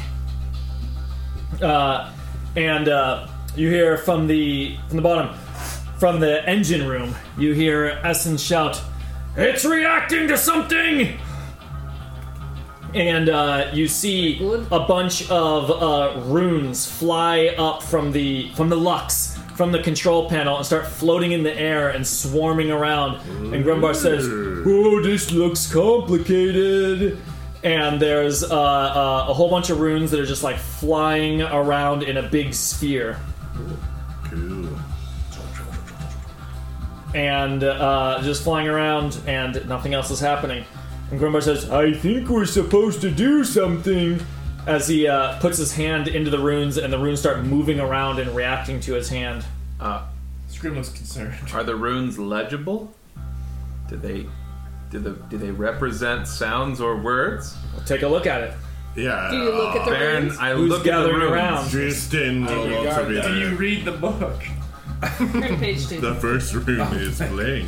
They are immediately obvious to Drustin as Drustin takes a look at them. They are runes that are common amongst many of the cartographers' guilds throughout Faerun. Drustin recognizes them as as the coordinate system that is used, that a lot of cartographers have begun using as a somewhat standard system. There's still a lot of scattered things.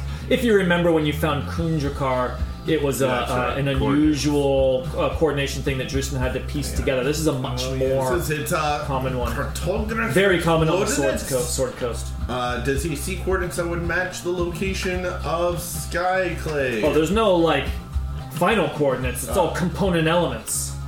Does he know? Does he know the coordinates of Skyclave? Skyclave? Are certainly not off the top of his head. I thought he'd looked it up. He tries to spend your remember inspiration. the coordinates of Skyclave. Tries to remember or opens his books and... checks his notes. Yeah. I mean, he did literally research this while. I love the idea that he goes, I don't know it immediately. Well, I guess it's impossible. We went to the map house. That's right, he did. I learned all about Skyclave. Yeah. So he goes. Is anyone he down in the engine room? He runs over to one of his stacks of books. So basically, Mock is on the second floor. Yeah. Which is like he went to his fourth. We're all on the There's same floor. there's the main room, Yeah. and then there's the engine room. Yes, he's in the engine room. Yes. Yeah, the engine. So you're in the engine room. Yeah. Second floor, meaning The bottom, the bottom basement. floor. basement one. Yep, that's where his There's shop. one F and one B. Well, he's in 1B most of the time, where his workshop is. That's what I figured. Yeah. Yeah. Is Essen usually in there? Essen is basically always there. Okay. He did come out for the revelry. Yeah. Good. Got him. So did Aurora. He spent a lot of time talking to Edith. We didn't cover what. And Aurora's been here. We gotta remember to bring her in. We usually don't forget. Be a slacker, because I would like to get some storytelling on what she does. Yeah. Drewson has pulled his book where he took notes on where Skyclave is. Uh-huh. And can he look Yeah, at... he can immediately see. Okay. This is a familiar coordinate system to him. He shows the symbols to Groombar and he says, "Oh, these are the symbols we want for Skyclave." He says, "Okay," and he looks around and he says, he says, "I don't know what we do," and he just reaches in and tries to grab at the symbols, and he physically one. He says, "Oh, I'm holding one," as the other symbols react strongly and move around. Can you match it up with this one? And he points to another one. And he looks, and Drewson and Grumbar are doing this. A lot of symbols are swarming around very rapidly. It takes a while. And he gets another one, and he puts them together, and they snap together like magnets in the air. And that's when, a jolt, everyone in the place can feel it as the ground shudders beneath them, and Essence says, "It's fighting back!" And Mox down there can see it. Yeah. The Tempest is all within the wicker ball right now, because you guys are on the ground, right? The balloons are not even inflated at the moment. And so it's just bucking, yeah. And the Tempest is swarming in there and slamming against the edges of the wicker ball. How much more does it seem needed before we put in the coordinates? How many? There symbols would are it be? 7 symbols. Okay, so Drewson's going to use his mage hand to try and help reach in and start manipulating the symbols and kind of trying to gather them closer to Groombar so he can reach them quicker. And he said, "You'll need this one next, and then this one." And as the mage hand tries to grab them, Drewston can feel the energy wrenched against the mage hand. That concentration that he puts into it, as just grabbing that third symbol, he's trying to pull with all of his might or with all of his arcane might, and it barely wants to move. And when it moves over to the other symbols, they slam away, and it takes a lot of it's fussing. putting magnets together that have the same polarity. Yeah, exactly. And minutes pass. Tens of minutes pass. Wait a 30, minute. 40 minutes pass. Cousin, maybe it can't get there in one go. Maybe we have to pick somewhere shorter. All right. Has he gained any kind of arcane understanding of how this is working while observing it and moving pieces? Yeah, so as he's looking at this, it looks like it's the energy in this place is just all over the place. And when he snapped 2 of them together, there was a feeling of more alignment as things are as it's coming, and it feels like it's getting closer to the thing. But it's harder to get that third one in place. Does it seem to line up with Baron's theory of the distance, or will he have to do more tests? Would what line up with it? The idea of it being Why is it a fighting far us? distance could be why it's fighting. And hard to say without experimentation. You've been going at this for about 20 minutes, but you feel like it can happen. You feel like it's a precision thing. Yeah. That's what you're getting. I think I can sense do of. it. I think it's just going to take a little time and focus. Shroom comes over to help. Let me know what you need. And is gonna. Do you need me Lucky to Cricket. force it? It's going to keep working at it. After another 10 minutes or so, the third symbol snaps in with the other 2, and another shudder moves throughout the thing. It doesn't like shake things off walls or anything like that. It doesn't. It's a shuddering of It's like an earthquake your, that shakes everyone. It's like an earthquake that shakes your awareness, but not so much the pressure wave. Yeah, like a pressure wave that doesn't seem to move any. Like it's not that you have like vials sitting on shelves or Fabergé eggs yet. But I mean, I was gonna say Mock's tools like here crashed from below, and like Mox is like, "Oh, beardless axe breaking stalactite! What are you doing up there, Dustin?" But it's not that yet. No, it's a different sort of pulse. That's what he would have said. Shaking in you. He's getting ready. We got 4 more symbols. And I mean, he's just gonna keep working at it. It feels progress being made every moment of the way as he feels the symbols resisting. Yeah, it's less about a you can't get them together. It's more about the precision of it. And Scrimcorn, how are you helping? Scrim is coming over, and he sees that Justin is focusing on this, and he says, "Here, hold this." And it's a cockroach. Hold this. And It's a slug. Yeah, and basically that's. I mean, you guys. This is a lot. He hands the cockroach to people, saying, "Hold my lucky cricket." To add just magical benefit to this effort. As Drustin is continuing, another 20-30 minutes pass. Is Mock like watching the thing? Like, what is Mock doing downstairs? He's looking at the blood tongue sword. Okay, he's concentrating on that. That is fine. What He's is Baron? basically goleming all of his beautiful, precious things that he fought so hard to claim. I mean, I feel like it was a big negotiating victory for Mock. Yeah, he feels it worked out pretty well. He was like pretty happy with how everyone played their roles, given how fucking poor the whole hotel thing worked out. We don't have to RP them, but like just assume that there were like a couple like mellower post game conversations, like how things might go next time. You know, a little bit of an overture towards unity and not retribution, and Let's so do some role playing. yeah, this is like that worked out so well. They got some fat loot, and Maka's he's down in the lab. Baron, where are you and what are you doing? He's upstairs just watching and throwing out random comments like maybe it's too far. Backseat driver, old man Baron. Why don't you get moving to the left a few feet? So she has this like a 10-minute like jump before success. Like, you're trying hard enough. maybe fills up another ale while he watches. What about Bearjaw? Bearjaw is like moving, like going through the like fight before with Grummish guy. So exhausted. She's just like, maybe if I had done this more and done like an arm hold, it would have. Does Bearjaw ever pull punches? Never. Never. Never. There Never. wasn't- Unless it was like the punch might kill a person that she didn't want to kill.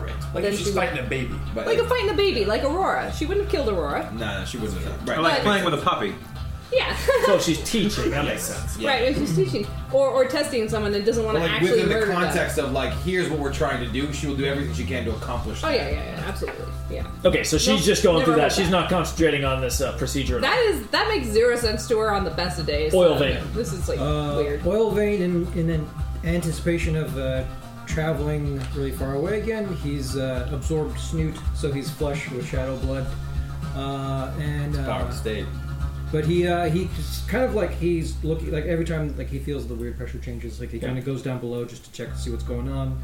But in the then, engine room. yeah. So but when Oil Vein goes down below, and this latest time after the third symbol is locked in place, he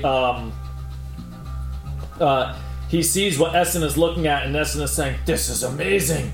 And Oil Vein can see that the wicker ball that is holding it has started to shimmer itself, and its physical form is become somewhat translucent. it's changing. The ball's changing. He says, "It is. It seems to still be holding." He says, "I think it's going to continue, but says there's no telling. Oh, You might want to get ready." is it safe? Is it? Are we gonna be all right? He looks and says, "Your guess is as good as mine at this point." Oilvane's still been holding the half-eaten flea ball and he squeezes it. he hasn't thrown it away yet. He doesn't know what to do with it. But he subconsciously. I think he knows. Hold tight. Baron overhears and looks at it and says, Essen, is this... Do we need to abort? Is this a bad idea? Is this gonna work? He says, the containment field is holding! That's what I call the wicker ball now! Alright. I gave it that name while you were in the crypt. Well... Thought it sounded better. Give us a shout out if you think it's not gonna work. Okay! Or we're all gonna die, because I don't want to do this at the risk of us all dying. We're all gonna die, Baron! Just a matter of when! Right, so not today. He says, don't expect so! Who can really say when any of us will die? I'm pretty sure not today. I'd hope so. Drewson continues to connect pieces of Grimdar's help. He said his guess was as good It's as another 40 minutes to get the fourth. Sweating copiously. It's another 40 minutes to get the fourth symbol to snap as another sort of pulse comes out, and that's when you hear over the growing sort of turmoil inside it, hearing, "Hey, what's going on up there?" Is this Edith? It's been long enough. Yeah. Drewson's concentrating. Baron sticks his head out the window and says, we're trying to use some magical contraption. If it works, we should travel somewhere else? Your balloons are going kind of funny. They are? And Baron looks out and sees that the balloons, some of the rings are starting to rise up, but the rings themselves look like translucent and are sort of warbling in and out of physicality. They're not fully up. They're just lifting just a couple feet off the ground. Huh.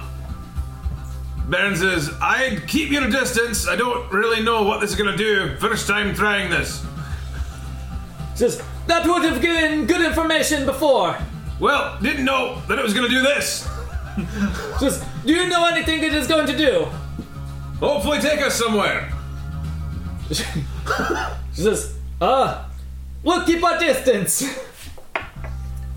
He nods. And she jogs on over to the crypt where the others have come out, and she says, we're keeping our distance. And now all four of them are just standing at the entrance to the crypt watching your balloon. All keeping their distance. Says, the cricket! Squeeze the cricket! The fourth symbol. Oh, I already said the fourth symbol. Yeah, we asked for it. Took 40 minutes. I mean, this seems like it's gonna take hours. He's gonna keep working at it. If it seems like there's gonna be any kind of danger, Is there going to be an exhaustion check for any of the guys participating magically? Not at this point.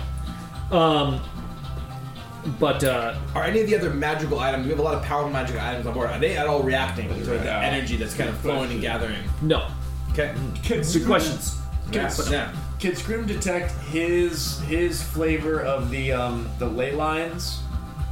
The natural energies. We've talked a little bit about kind of how Yes. energies we're sensitive to. Yes, Scrim can feel the connection as Drewston snaps each of these symbols into place.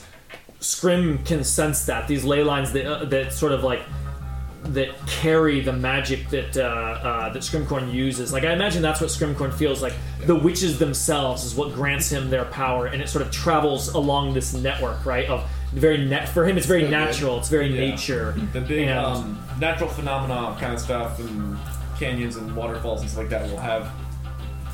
Yeah, and it's all traveling here to the base of this mountain, and he's seeing. He feels that that energy, the connection to nature here is aligning more and more. The energy coming from the Tempest and from all here, it's becoming a little bit more visible to him. And Scrim points this out to Dress because he's focused on this for this is taking a while of energy. And, oh yeah. And Scrim says it's taken over an hour so far. Can you feel it, Justin? Yeah.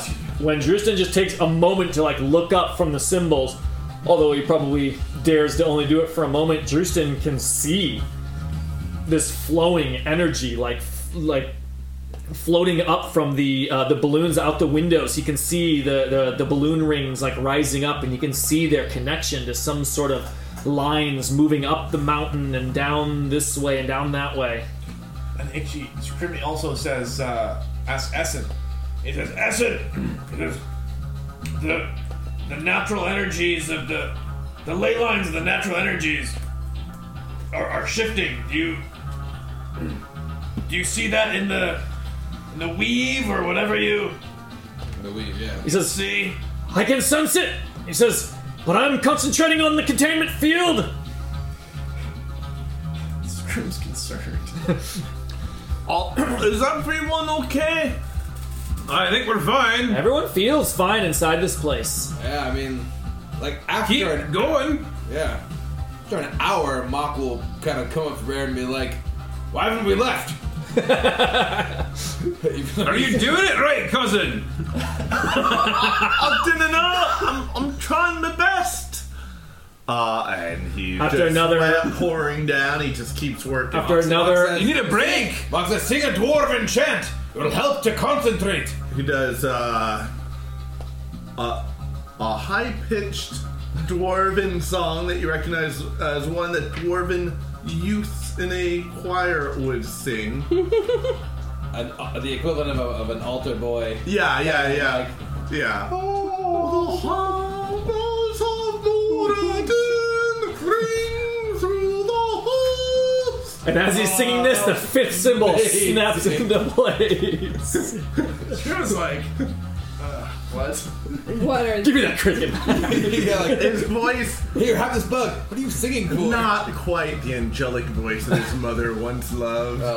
Well, every young boy goes through puberty He just- eventually. He didn't learn any new dwarven songs after his exile. It's true. He didn't learn the dwarven working song. Yeah. Dwarven children's song. So fifth keep cymbal this snaps next in after week. that next half an hour, and I mean it is getting harder and harder. But Justin's also like he's getting the hang of Yeah. the feel of this, that sort of magnetic push and pull. I'm getting it. I really am the captain. A sixth cymbal snaps in again as he sees these sort of coordinates appear before him as they're swirling all around, and Grimbar says, "That's 6. There are 7." Yeah. I'll see the last one. And Justin grabs it, and it's another 45 minutes of like very careful. We've been doing a positioning. lot of drinking before this, so like at some point Baron finds a chamber pot. Yeah, Like, just out the window. Back up further. He just says, like, is that part of it? It's just like this scream. I see something. Leaking some fluid. Yeah, you seem to be venting some sort of...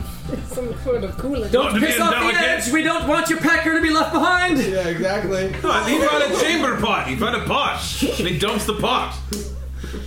And There's a chunk of beer. The tip of a dwarven wang. Wait, just those two things. anyway, The most eastern pieces finally were left that day. the 7th symbol he pulls forward and is able to get it to just snap as the symbol glows with a bright light. And Authorized. oh yeah, who's downstairs? Have you been down the whole time and with the containment field? I think he's probably gone up and gone down. Like, yeah. So he's checking. As each symbol is snapped in, the rings have risen up more and more, rising the balloon. It just looks different than before as the wicker ball has become completely transparent, entirely disappeared as just the tempest is swarming around, seemingly in mid-air, and the balloons themselves, as well as the lightning is shooting out along the the will-o-wisp essence lines. strings, which the strings themselves also become transparent. The only thing that is there where the balloon rings once were and the containment field itself is now just the tempest, as if it's flowing free throughout all of this. And Essen shouts up, "It seems to be holding!" Are we feeling like electricity on our skin? Like our thing is kind of like... Yeah, you can feel like now like a little bit of like tingle if you run like your finger against your skin. There's like this that Static resistance of the electricity, the lightning is sort of like coming in throughout all of this. Mock is Maybe looking at his sparks off of, weapons, like, and metal. if he touches a weapon to the forge, it like arcs a little electricity between it. Oh, Mock's like, whoa. The power. Jason sideburns just straight out. Yeah, I should make something. Like Oil Vein's arm, like you can kind of see weird the magnetic lines that kind of just appear. yeah. Things. It's kind of rippling in a weird way. Ulvane's arm like ferromagnetic fluid. Exactly. As the electricity picks up, As he moves through it. what do the storm opals and the storm onyxes look like as this is happening? Is there perhaps any activation in the presence of this amazing In energy? Monk's territory. Yes, the storm opals have become completely transparent with it as their storm inside them is roiling. Mock immediately Julescope and has spent the rest of his time looking at the opals and the onyxes. And Unga is very agitated, just flying across the room, back and forth, back and forth, back and forth. The moment the seventh symbol pops into place, you hear a loud slam as this time the whole airship shudders and no one can see from the outside. Baron was at the window taking a piss. No, he was pissing in a chamber pot. I keep pushing this way that way. I know. Are you sure you don't want to be standing right at the edge? Wasn't Baron pissing off the edge? Just leave it out. Where's that yes no time? I think Oilman is just pooping out the window. We can get what the viewers see. Later of an ass. You know, That's Fleeble. from outside the hands of drought ass? see. What it is there's a pillar in the middle of the airship that's always been there. Yeah, just a black support column. It has disappeared into the ground. Shot down, fell downwards. Broken wood or just kind of no, like a smooth rod, just Whoa. slammed downwards, and you realize that, it wasn't attached to the ceiling, and as it slams all the way down, it's always seemed a bit of an odd support structure to any of you to know construction, but there's a lot of things odd about this balloon and its magical Is it propulsion. structural? Kind of weirdly, but not really maybe? But it has slammed down, and you can look through the small hole. This whole thing it's only about 6 inches in diameter, right? And it has slammed down. You can see the top of it, is now at the bottom of the balloon, and presumably, if the thing still has its shape, it is slammed down into the earth below. And looking out the windows, you can see the sunlight has immediately dimmed as storm clouds have just formed overhead, and rain starts pouring down, and lightning is roiling around in the storm clouds above. You can call lightning. The hands of Ao have now drawn all their weapons and are still standing at the doorway. And wind is kicking around, ice, hail is falling along with rain, and as the rain falls and the lightning starts shooting down, it all just funnels into the balloons. Well, what were once the balloons, into the roiling tempest, as this is just being pulled down from the sky into it. And you can see the trees shaking outside as you get the sense that if there were anything... Is it like this? Everything getting sucked into the Jumanji game at the end? Yeah. But all stormy Kinda. and shit? Yeah. Everything's getting sucked into a... but it all gets pulled into the balloon area, and you can see these huge pulses moving through the strings into the bottom of the ship. And Essen says, "It's being shunted into the earth!" Ooh. Do we abandon ship? Well, you're downstairs, right? Yeah, I'm right next to him. Yeah, so you can see coming in the strings that come in through the edge of the ship and go into the wicker ball. It's going into the ball and then shooting down through the rod into the earth, just constantly, slamming down and down and down and down. That would have helped us during the Tempest fight. I like to look at some sort of rod for lightning. And the ground is the whole ship is rumbling violently. And you can start hearing the scream of the tempest that you heard when fighting it is starting to get louder and louder from this containment area. Mock's looking at this containment, hearing these harrowing sounds from probably one of their most challenging, literally the most crazy time in his life, for sure, fighting that elemental. That's just extra planar, just completely off the radar for anything else. And as he sees this environment descending and the PTSD welling up, he's looking back and forth between Essen and this, and he's like, do we abandon ship? Essen looks to Mock and he shrugs and he says, "It seems to be staying within the containment." And he says, Drustin, what do you feel?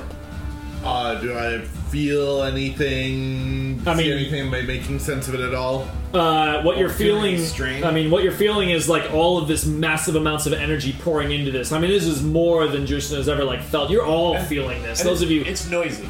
And it's very noisy. You get the feeling that this violence that's being shunted into the earth would wake the dead, were the dead not all already dead. And there's and it's just shaking the earth, and it's continuing for 10, 20 minutes. Oh my god. Enough time. Wouldn't have been able to leave. Yeah, I mean, this is beyond kind of stealing yourself for a blow. This is just with the no. Yeah, this is more just kind of honestly trying to hold on to your wits, right? I mean, if you kind of got thrown down a hole and you were in free fall for 20 minutes, at what point would your senses become overloaded? Yeah. And you're just trying to kind of hang on to kind of sanity. I think we just need to trust Balanos. Hold on. And looking out the window, you see what you hadn't noticed a moment before in all of the chaos. The Hands of Ao are fighting. It seems a swarm of giant spiders has poured out from a nearby forest, moving towards your balloon as they are blasting them and hitting them. Scrim in all the chaos. He's just holding on to some rigging kind of on the inside. He's just grabbing onto something. Like a nice old handrail, just polished. He's just holding on to something. Yeah, the very ornate thing. And if Baron is are you, No, he's on the second deck. Yeah, okay. The windows. He sees all this. He's like, "Oh, that's not good. How far away are they?" They're a couple 100 feet away. Not too far for me to do anything about. Because they moved in to intercept the spiders that are coming out of the forest there. Scrim just calls upstairs and says, "Ben, one of us should probably have asked our gods if this was a good idea." Retrospect, that does seem wise. So I hate to ask for this or anything, but can I make an Arcana check to see if Drusen understands what's going on here at all? Sure. Okay. Me use my inspiration. Nice. Smart. You have a Lucky Cricket with you. Oh yeah. That's a skill check, all right. Ooh. Not bad, too. Not bad. Boom! Oh! So that's gonna be 19, 20, 21, plus 3, 24. Drustin has the highest investigated a lot of anyone's ever ruins and read a lot of books. And what Drustin has only had academic knowledge of is the separation between the planes of reality, the different planes of existence. The mortal plane, which exists in the middle of it all, and the elemental planes that exist all around that, and eventually to the godly domains and the outer, past the... I can't remember all the names of this stuff. It's a big diagram. There's an excellent diagram in the Player's Handbook that I'm calling our cosmology. And that's what Drustin gets the overwhelming feeling of, is that he feels the elemental planes of energy being opened up and pouring into your balloon here, and he's seeing it. He's seeing, he's seeing the wind and the ice and things pouring down from the air and it being shunted into the earth. He can feel the distinct power of the elements at play here. It's actually something that Drustin doesn't draw upon very much in his own magics, right? He doesn't use a lot of evocation of fire and ice, as not a lot. Certainly not as much as Baron, right? Yeah. And but he's familiar with it, and that is the sense that he's getting, is that there's the energy. Basically, he's opening up from other planes and pouring into the. And what seems, what direction is this heading in? I guess is what he's trying to figure out. More and more energy is being fed into the Tempest. To what end? I guess is what he's trying to figure out here. That remains to be seen. He can tell the nature of the energies here. Can he tell how long this is going to take? He gets the feeling that the ship couldn't take much more of this. Okay. And so if it's going to do something on its own, it's got to do it soon, or... I think it's reaching its limit. Hold on! Mock wants to make a few cuts. I want to roll the dice on working one of the onyxes in this current state. Go for it. Do I get an advantage or any sort of benefit to working them in this What very unique is state? Mock trying to do? Mock is trying to put. So he is trying to put like a. I don't want to say mundane. I want to say a kind of a standard. He wants to put a standard cut into one of these unique gems that he had not previously been able to work. Like I was kind of thinking, and we haven't fully established it, that he couldn't in any meaningful way work the gems. Yeah. Like he could not, like his tools would not carve them. Yeah. You know, maybe he would try to put some energy in it or some effort, and it would strain in a way where he knew it was going to shatter, so he just wouldn't proceed. So he, in this state, they're changing in these strange ways. So he's like, I'm going to try to kind of repeat some of these cuts, and he finds that he's able to make some successful progress in creating something. Yeah. Roll a. What check do we use for your gems? So we just use proficiency bonus. Yeah. Which is basically his +3 because he's trained in gem crafting. And it's on what skill? On what skill? Stat. It's a stat. Yes, but on which one? So we haven't actually given him a skill, a bonus for his stats in the past. We've only done a D20 plus his proficiency bonus. Oh, all rolls are one of the 6 stats. Oh, perfect. So we haven't. I haven't Plus your proficiency bonus. So yeah, wisdom, plus. dex. Wisdom, dex. Those are the two that make the most sense. Wisdom is what I was thinking. Sure. Because I feel like gem crafting is more about technique than it is about being good with your hands. Sure. If you were to put one above the other. This is your call. I'll go either. I'm leaning for story here. Let's go wisdom. Let's do it. Okay. I like that. Do I get advantage or anything? Or No advantage here. Okay. If anything, I mean, it's super chaotic and distracting. But Absolutely. But just give us the roll and let's Yeah. see what you got. I got a 16, so total it would be a 20 with his +3 and +1 for Mock wisdom. finds that in this state, like his tools cut and shape this gem like it is name a soft gem. Ooh, It's as easy as working. Sure, Talc. No, not talc. let's say a garnet. I think that's a softer gem. It's like, I mean, it's even easier than working a garnet. He goes and he cuts it and it just reacts to his tools. Like, this is like when he's in his element and he is... A diamond's hardness is 10 Mohs. A garnet is 6.5 to 7.5 Mohs. Still pretty strong. There you go. Oh, here we go. Talc. So let's go. Let's go. Gypsum is for sure a soft. Like gypsum. So it's like working gypsum. Yeah. And but it's not just like working gypsum. He does it and he's feeling like when he's in the zone. When he's like like churning out a lot of these. When he's been like working all day and he's not distracted. Well, he got a good night. Rhythm, He got a good night's sleep, Sure. and he's got maybe he can hear some like fellow employees and the good days of his business. It's his shop like- where he probably feels like he's back at all the at Hawks or Gilead. and it just slices, and he's just like he can feel the grain of those the crystals involved, right? The natural, what we in the modern world know is like the molecules involved here, right? It's just like it all just like works, and is as he begins to do this, not a lot of time. No, so he there's just does like one nice cut, and it's like perfect, and he goes to observe it. Oh wait, we don't have Drustin. Kevin, come back! Yeah. Drustin's in the back. Your fingernails are harder than that rock. Now Drustin's So you being can cut this with your fingernail.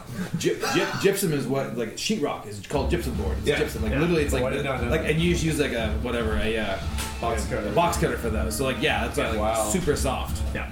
All right. Yeah. So After about 30 minutes, when Drustin feels like it can't take much more, Cannot take a much mood. which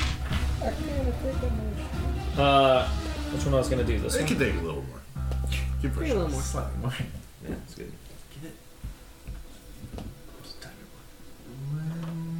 Nope, not that. Don't want lyrics. Sorry. This I don't know most of these songs. We don't do lyrics. I wasn't opposed to that. That's good. This is good.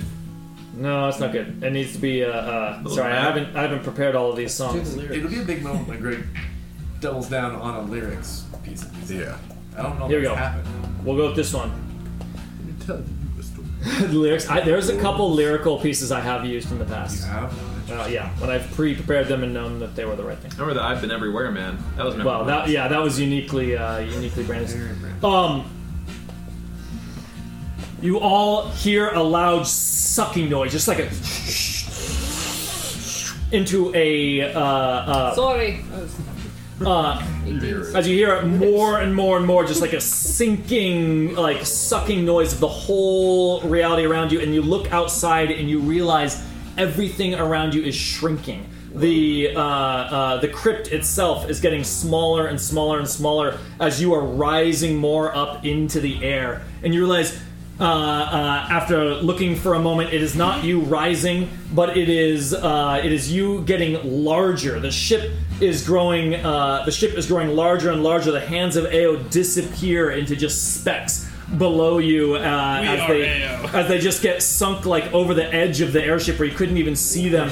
The forests and deserts and mountains just spread out in every direction around you until you start to see the curvature of Toril itself as the airship, as Snowbane's gift grows larger and larger and larger until you can just barely see the edge of the planet below you. For Snowbane's gift must be as large as the planet itself, and then even larger, where you can't see. All you can see is stars and space in every direction. And you feel just the slightest teetering feeling as you can imagine the planet beneath you holding Snowbane's gift on a single point of the edge of its sphere. And then it tips. And the entire ship starts falling down to the starry space below, and you all feel the weightlessness set in. The objects around you rise up into the air. I'm sorry! And just as it threatens to lift your feet off the ground and throw you through the windows or the doors or in any direction, the entire starry sky around you engulfs in. It just explodes in a roiling storm as clouds and lightning form all around you, and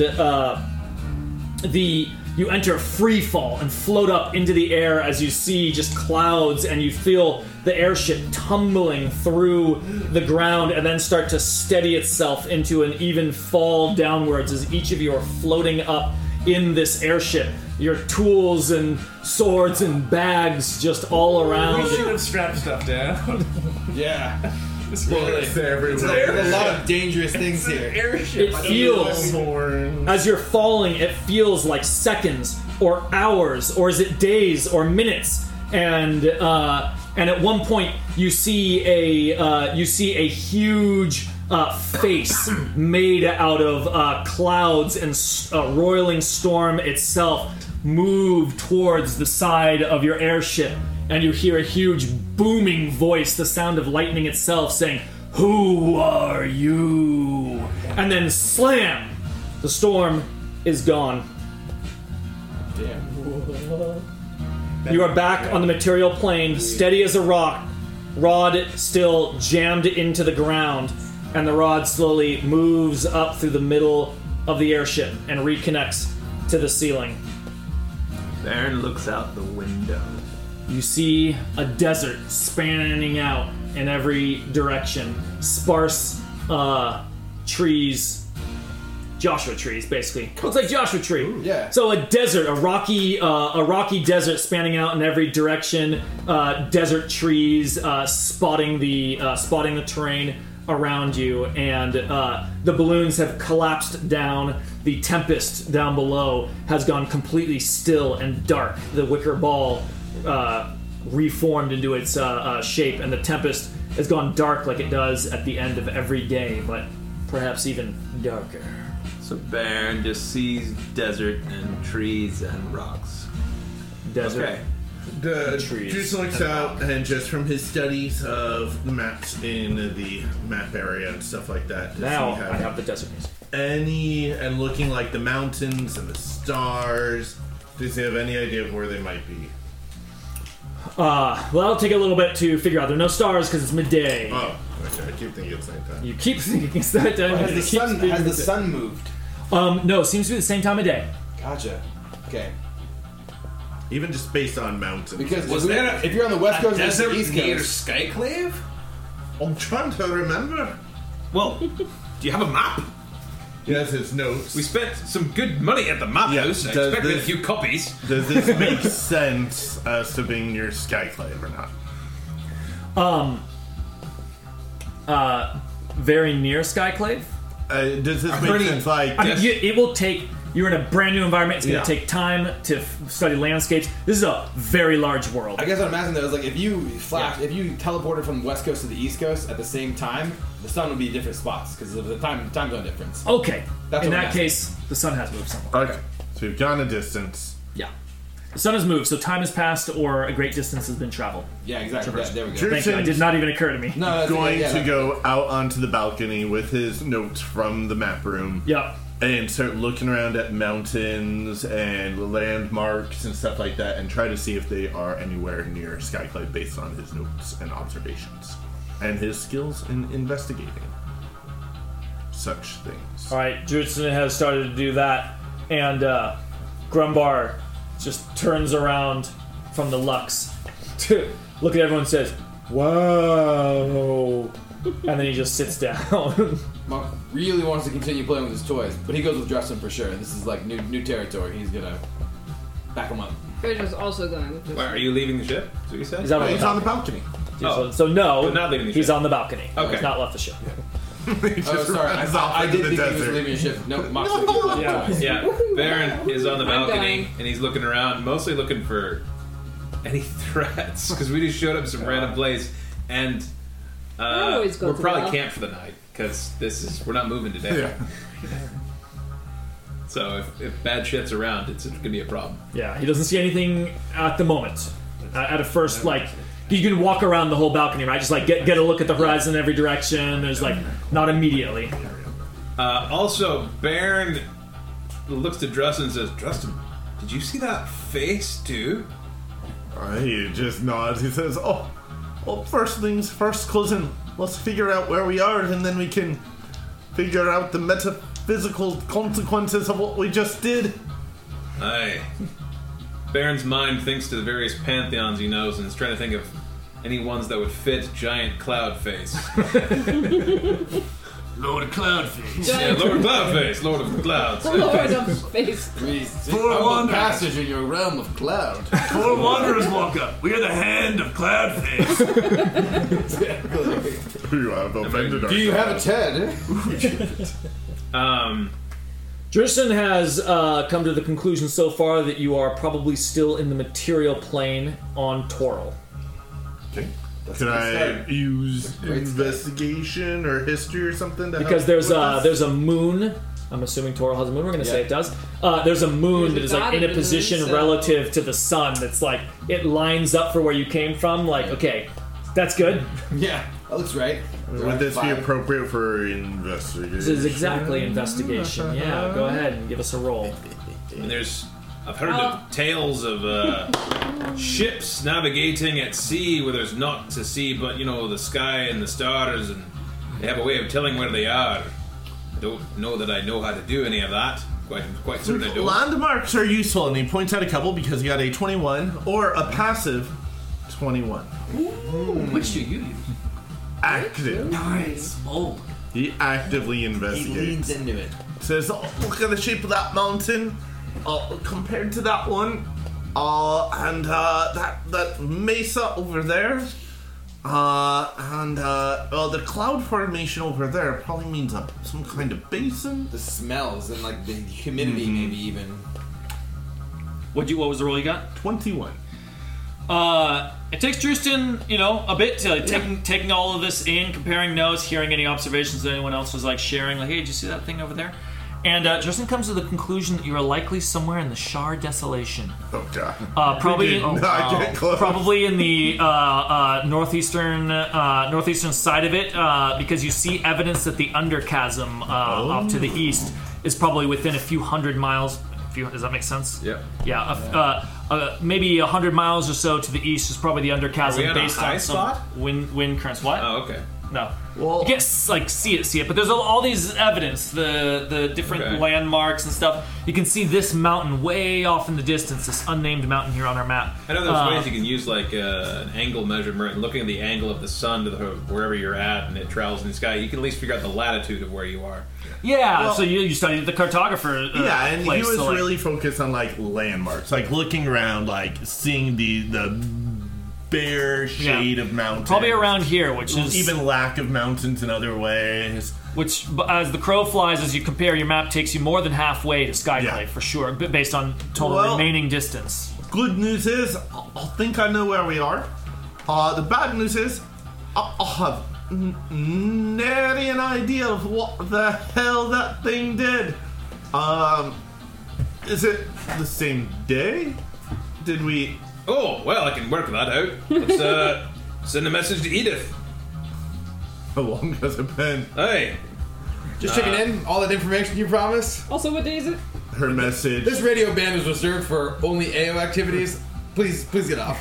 Edith was my great grandmother. actually, no, he didn't have sending prepared. I'll ask her tomorrow. I'll know it. Unless you have it. It is I don't know if I do. Let me see. I know it is still daytime, but perhaps we should make camp and figure out what's going on. That's probably a good idea because I don't think I don't think our balloon's going anywhere today, says Essen as he comes up to the top. He says, Tempest spent. So, I mean, I did not take a lot of time to get familiar with Essen, but I did get familiar with Half-Dwarf Essen? Gloam. And Oh, Edith. not Essen, Edith. I did get familiar with Gloam. Traded stories and ale. Yeah. So he'll use sending, because I do have it prepared. And send a message to Send he Gloam. shall. I can do it once. So he's going to say, this is Tristan. Why Are you y'all okay? Well, Are it says you- hi to Val. Yeah, are you okay? We saw Summarized it. spiders. We saw a spider. Bit the flea ball too. Briefly describe what you saw. How long Open-ended. This is getting 25 words. has it been? Cookie. Cookie. Did he call me Cookie? Hey, Cookie. Hey, Cookie. Cookie. How you been? Glom probably knows sending works for that. Well, that was I mean- quite a sight. It says your balloon shrunk down into nothing, and then it was gone. You probably left 10 minutes ago. It says spiders were no problem, just a couple of critters, probably somewhere within 25. Cookie. Cookie. He transfers Endless that to ale, the endless group. ale, endless ale. Yeah, and he says, we traveled quite a distance in 10 minutes. Well, I That's must say, amazing. worth the detour. Aye. Could we just do it again tomorrow? Well, I don't know if it took us to another spot where the plains are thin. May have just taken us to a spot. Aye. Scrim, he says, good call. And he's gonna go. I guess the balcony is where the ladder is, isn't it? Yeah. So he's gonna climb down the ladder, and undo his foot wraps, and take a little dust bath. Like a chinchilla. Like a And chinchilla. just, you know, he's got the Rat Cat cloak, so he really just He's washing his clothes. He's not actually. it's been so cold where we've been. Oh, yeah. It's What's been the a while temperature since here? we've been where it's hot. Yeah. Deserts Well, would be cold too. it's still winter. Right. Although you're trending towards spring here, and it's there not an equator? It's not nearly as I don't know what Toril actually looks like, but call it equatorish. I mean, look, you can kind It of does see. seem drier to the south. Yeah, I mean, but look, Generally, there's see, more desert see the on deserts that are band. Is this along the here. whole world, or is this just like Europe? No. So Like Europe. this is the if you want to get down to it, Faerun is one of the continents on Toril. the planet. There are other lands? There are, and if you start going into some of the other adventures and stuff, they are in the other land, like the other continents of Toril. I think this represents maybe like half the globe, or something like that. I can't remember exactly. Yeah, I don't have. I don't know the Faerun or the Forgotten Realms like cosmology that well, but this is. So let's assume this is like getting up towards maybe the poles because it's cold. Yeah, they clearly but it doesn't look cold down there. No, it's not as much. But look at the mountains. All the mountains. That's like a jungle. Like, that island that's like jungle and like humid, and so. So let's say maybe the bottom of the map is the equator. The Kalimshan Desert. Look, this right here is like this is desert equator. going all the way across. It's desert. So we're at. Well, I guess it would be tropical. If it was a sphere, you would need. Judging by how Atlas does its biomes, this would be like in the middle, and the equator would be down here. So you need like a lot below that. Warmer than it's been. You have here right on the equator is nice. It's warmer. And you have the Cancer it's band. definitely warmer where it was. It's not snowy here based on altitude. It'll get chilly tonight, warm during the day. But Scrim is going to go out and just sit down in the sand and kind of try to because he is so used to feeling the shift of the natural energies and the ley lines and everything. This is a huge. He's never been teleported before. I can say that with confidence. So this is like there's like an air pressure kind of feeling of like all of a sudden he's like, okay, like this isn't.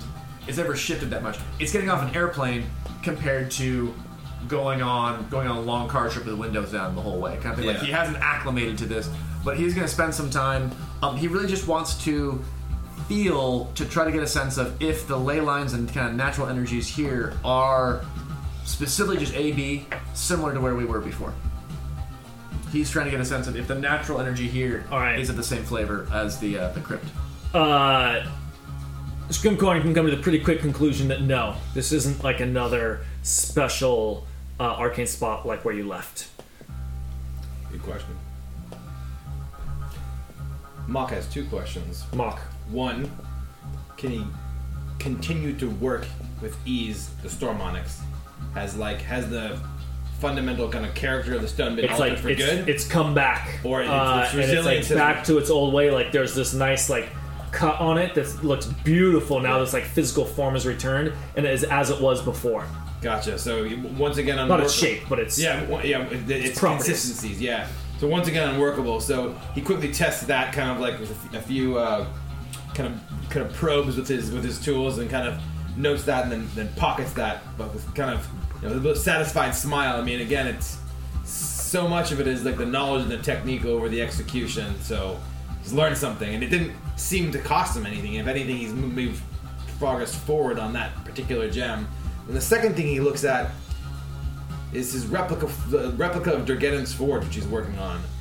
The kind of the premise of them rebuilding it is this forge, this anvil, and this forge was built in Karunjakar to, at least in very simple terms, really kind of take in and hold and bottle a great deal of energy, which then it released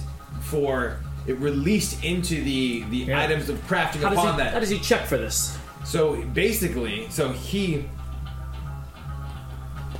he's sensitive to the types of energies. So he tests it first with the Storm Onyx that he was working on, placing it on the anvil to see if there's any reaction. If it was any energy brought into the anvil, does it react at all to having something very sensitive to that type of energy placed upon it? So it's a simple first test. And Mock has done this before in other times to sort of like get a baseline. Right. And different types of energy.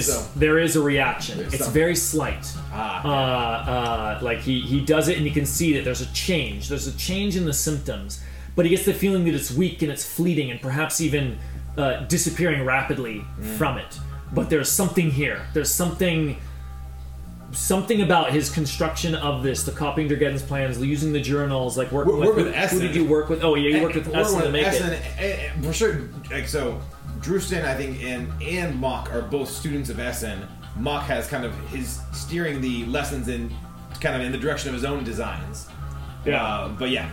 But yeah, he can tell that like something has worked here. Gotcha. Like, did it should it have captured more? Did he do something wrong? Like, all questions to be answered. And it's one of those things like it's not like this is like a field of energy. It's not like he's like hooking up like a power cable to it. It's just like there's electricity in the air. So this is very untargeted in terms of the energy. Very, very different than like freaking pounding the energy from like that axe of Durgeddon and driving it in a great amount of energy, driving it into Durgeddon's forge versus like the ambient kind of energy being kind of like just kind of captured or like a very kind of thin layer.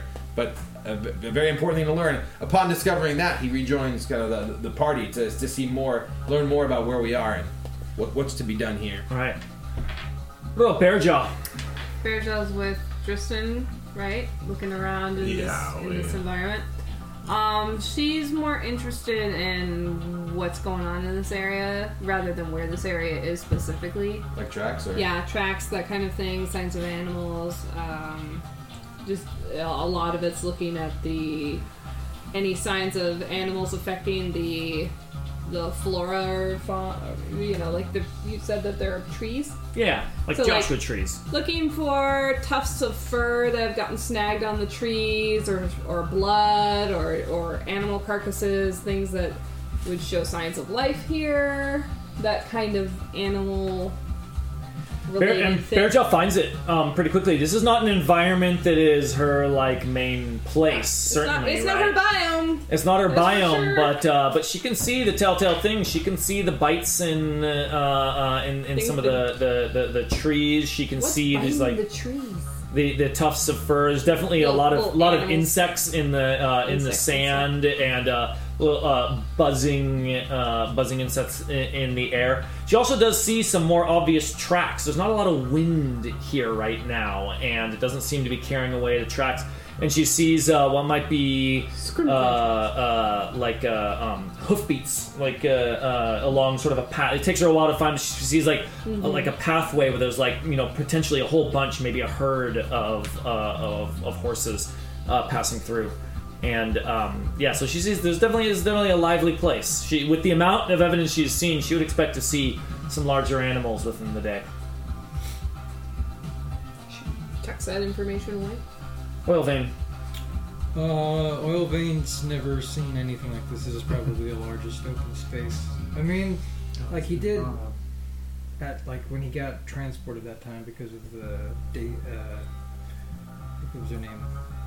Deja. Yeah, when she kidnapped him, I think he had maybe some kind of weird expanse that he saw, but that was like a weird nightmarish dark world. It wasn't really in a place to think about it much. Yeah, but this is like, I think it's during the day, and it's just it's like a desert that's open and like large animals. He lets Snoot out to kind of run around and explore. Nice. And then but he's just kind of surveying because he doesn't necessarily know how to like process this place. It's like the biggest open. You should have shown her your dog. That's true. Yeah. What was that? I was just thinking you should have shown her your dog. Actually.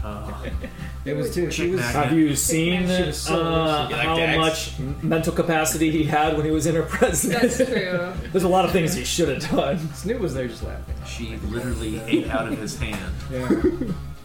I mean, that worked out. She could have eaten whatever she wanted. She could have had that pinky. A second. His man.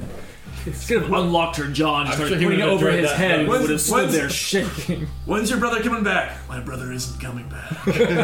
She would turn into a spider and wrap him in a cocoon. Yeah. What have you done? And he'd sit there going, "Am I tasty?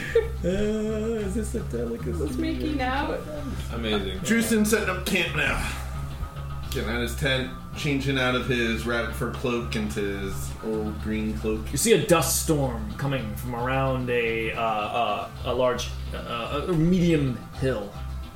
Baron uses the qualities of his armor to see if there are any red dragons around. There are not. Great. What about with a 2x multiplier of vision? How about that? 2x multiplier. You look at the dust storm. Yeah. It's an elder air elemental. Mock has seen the movements of armies and such in his time of service. Enough times to see what is definitely the kicked up dust of a large group on the move. Moxa is just mumbles, "We've got company." Oh fuck. And then Mock sees, what's it called? A volley of Oh, arrows come over the mountain, He says, "Take cover!" and you hear hoofbeats Bearjaw coming picks closer. up her shield. We'll continue next week. I was so worried. What do you do? I can't get invested in this right now. So tapped out. I know. Oh my god. At least I healed a little bit. Into the All fire. right. I get homework for next week. Given the choice of anyone in the world, whom would your character want as a dinner guest? Answering from the perspective of your character. That's really tough. And in the perspective of our character's world. Yeah. Yes. Cedric hammer helm, so you could just stab. I thought He just like smashes like the staples button. That was easy. I mean, we all know that Oil Veins gonna say Valden Melnar. Yeah. for naked It's all kinds of But I wouldn't trade one more moment.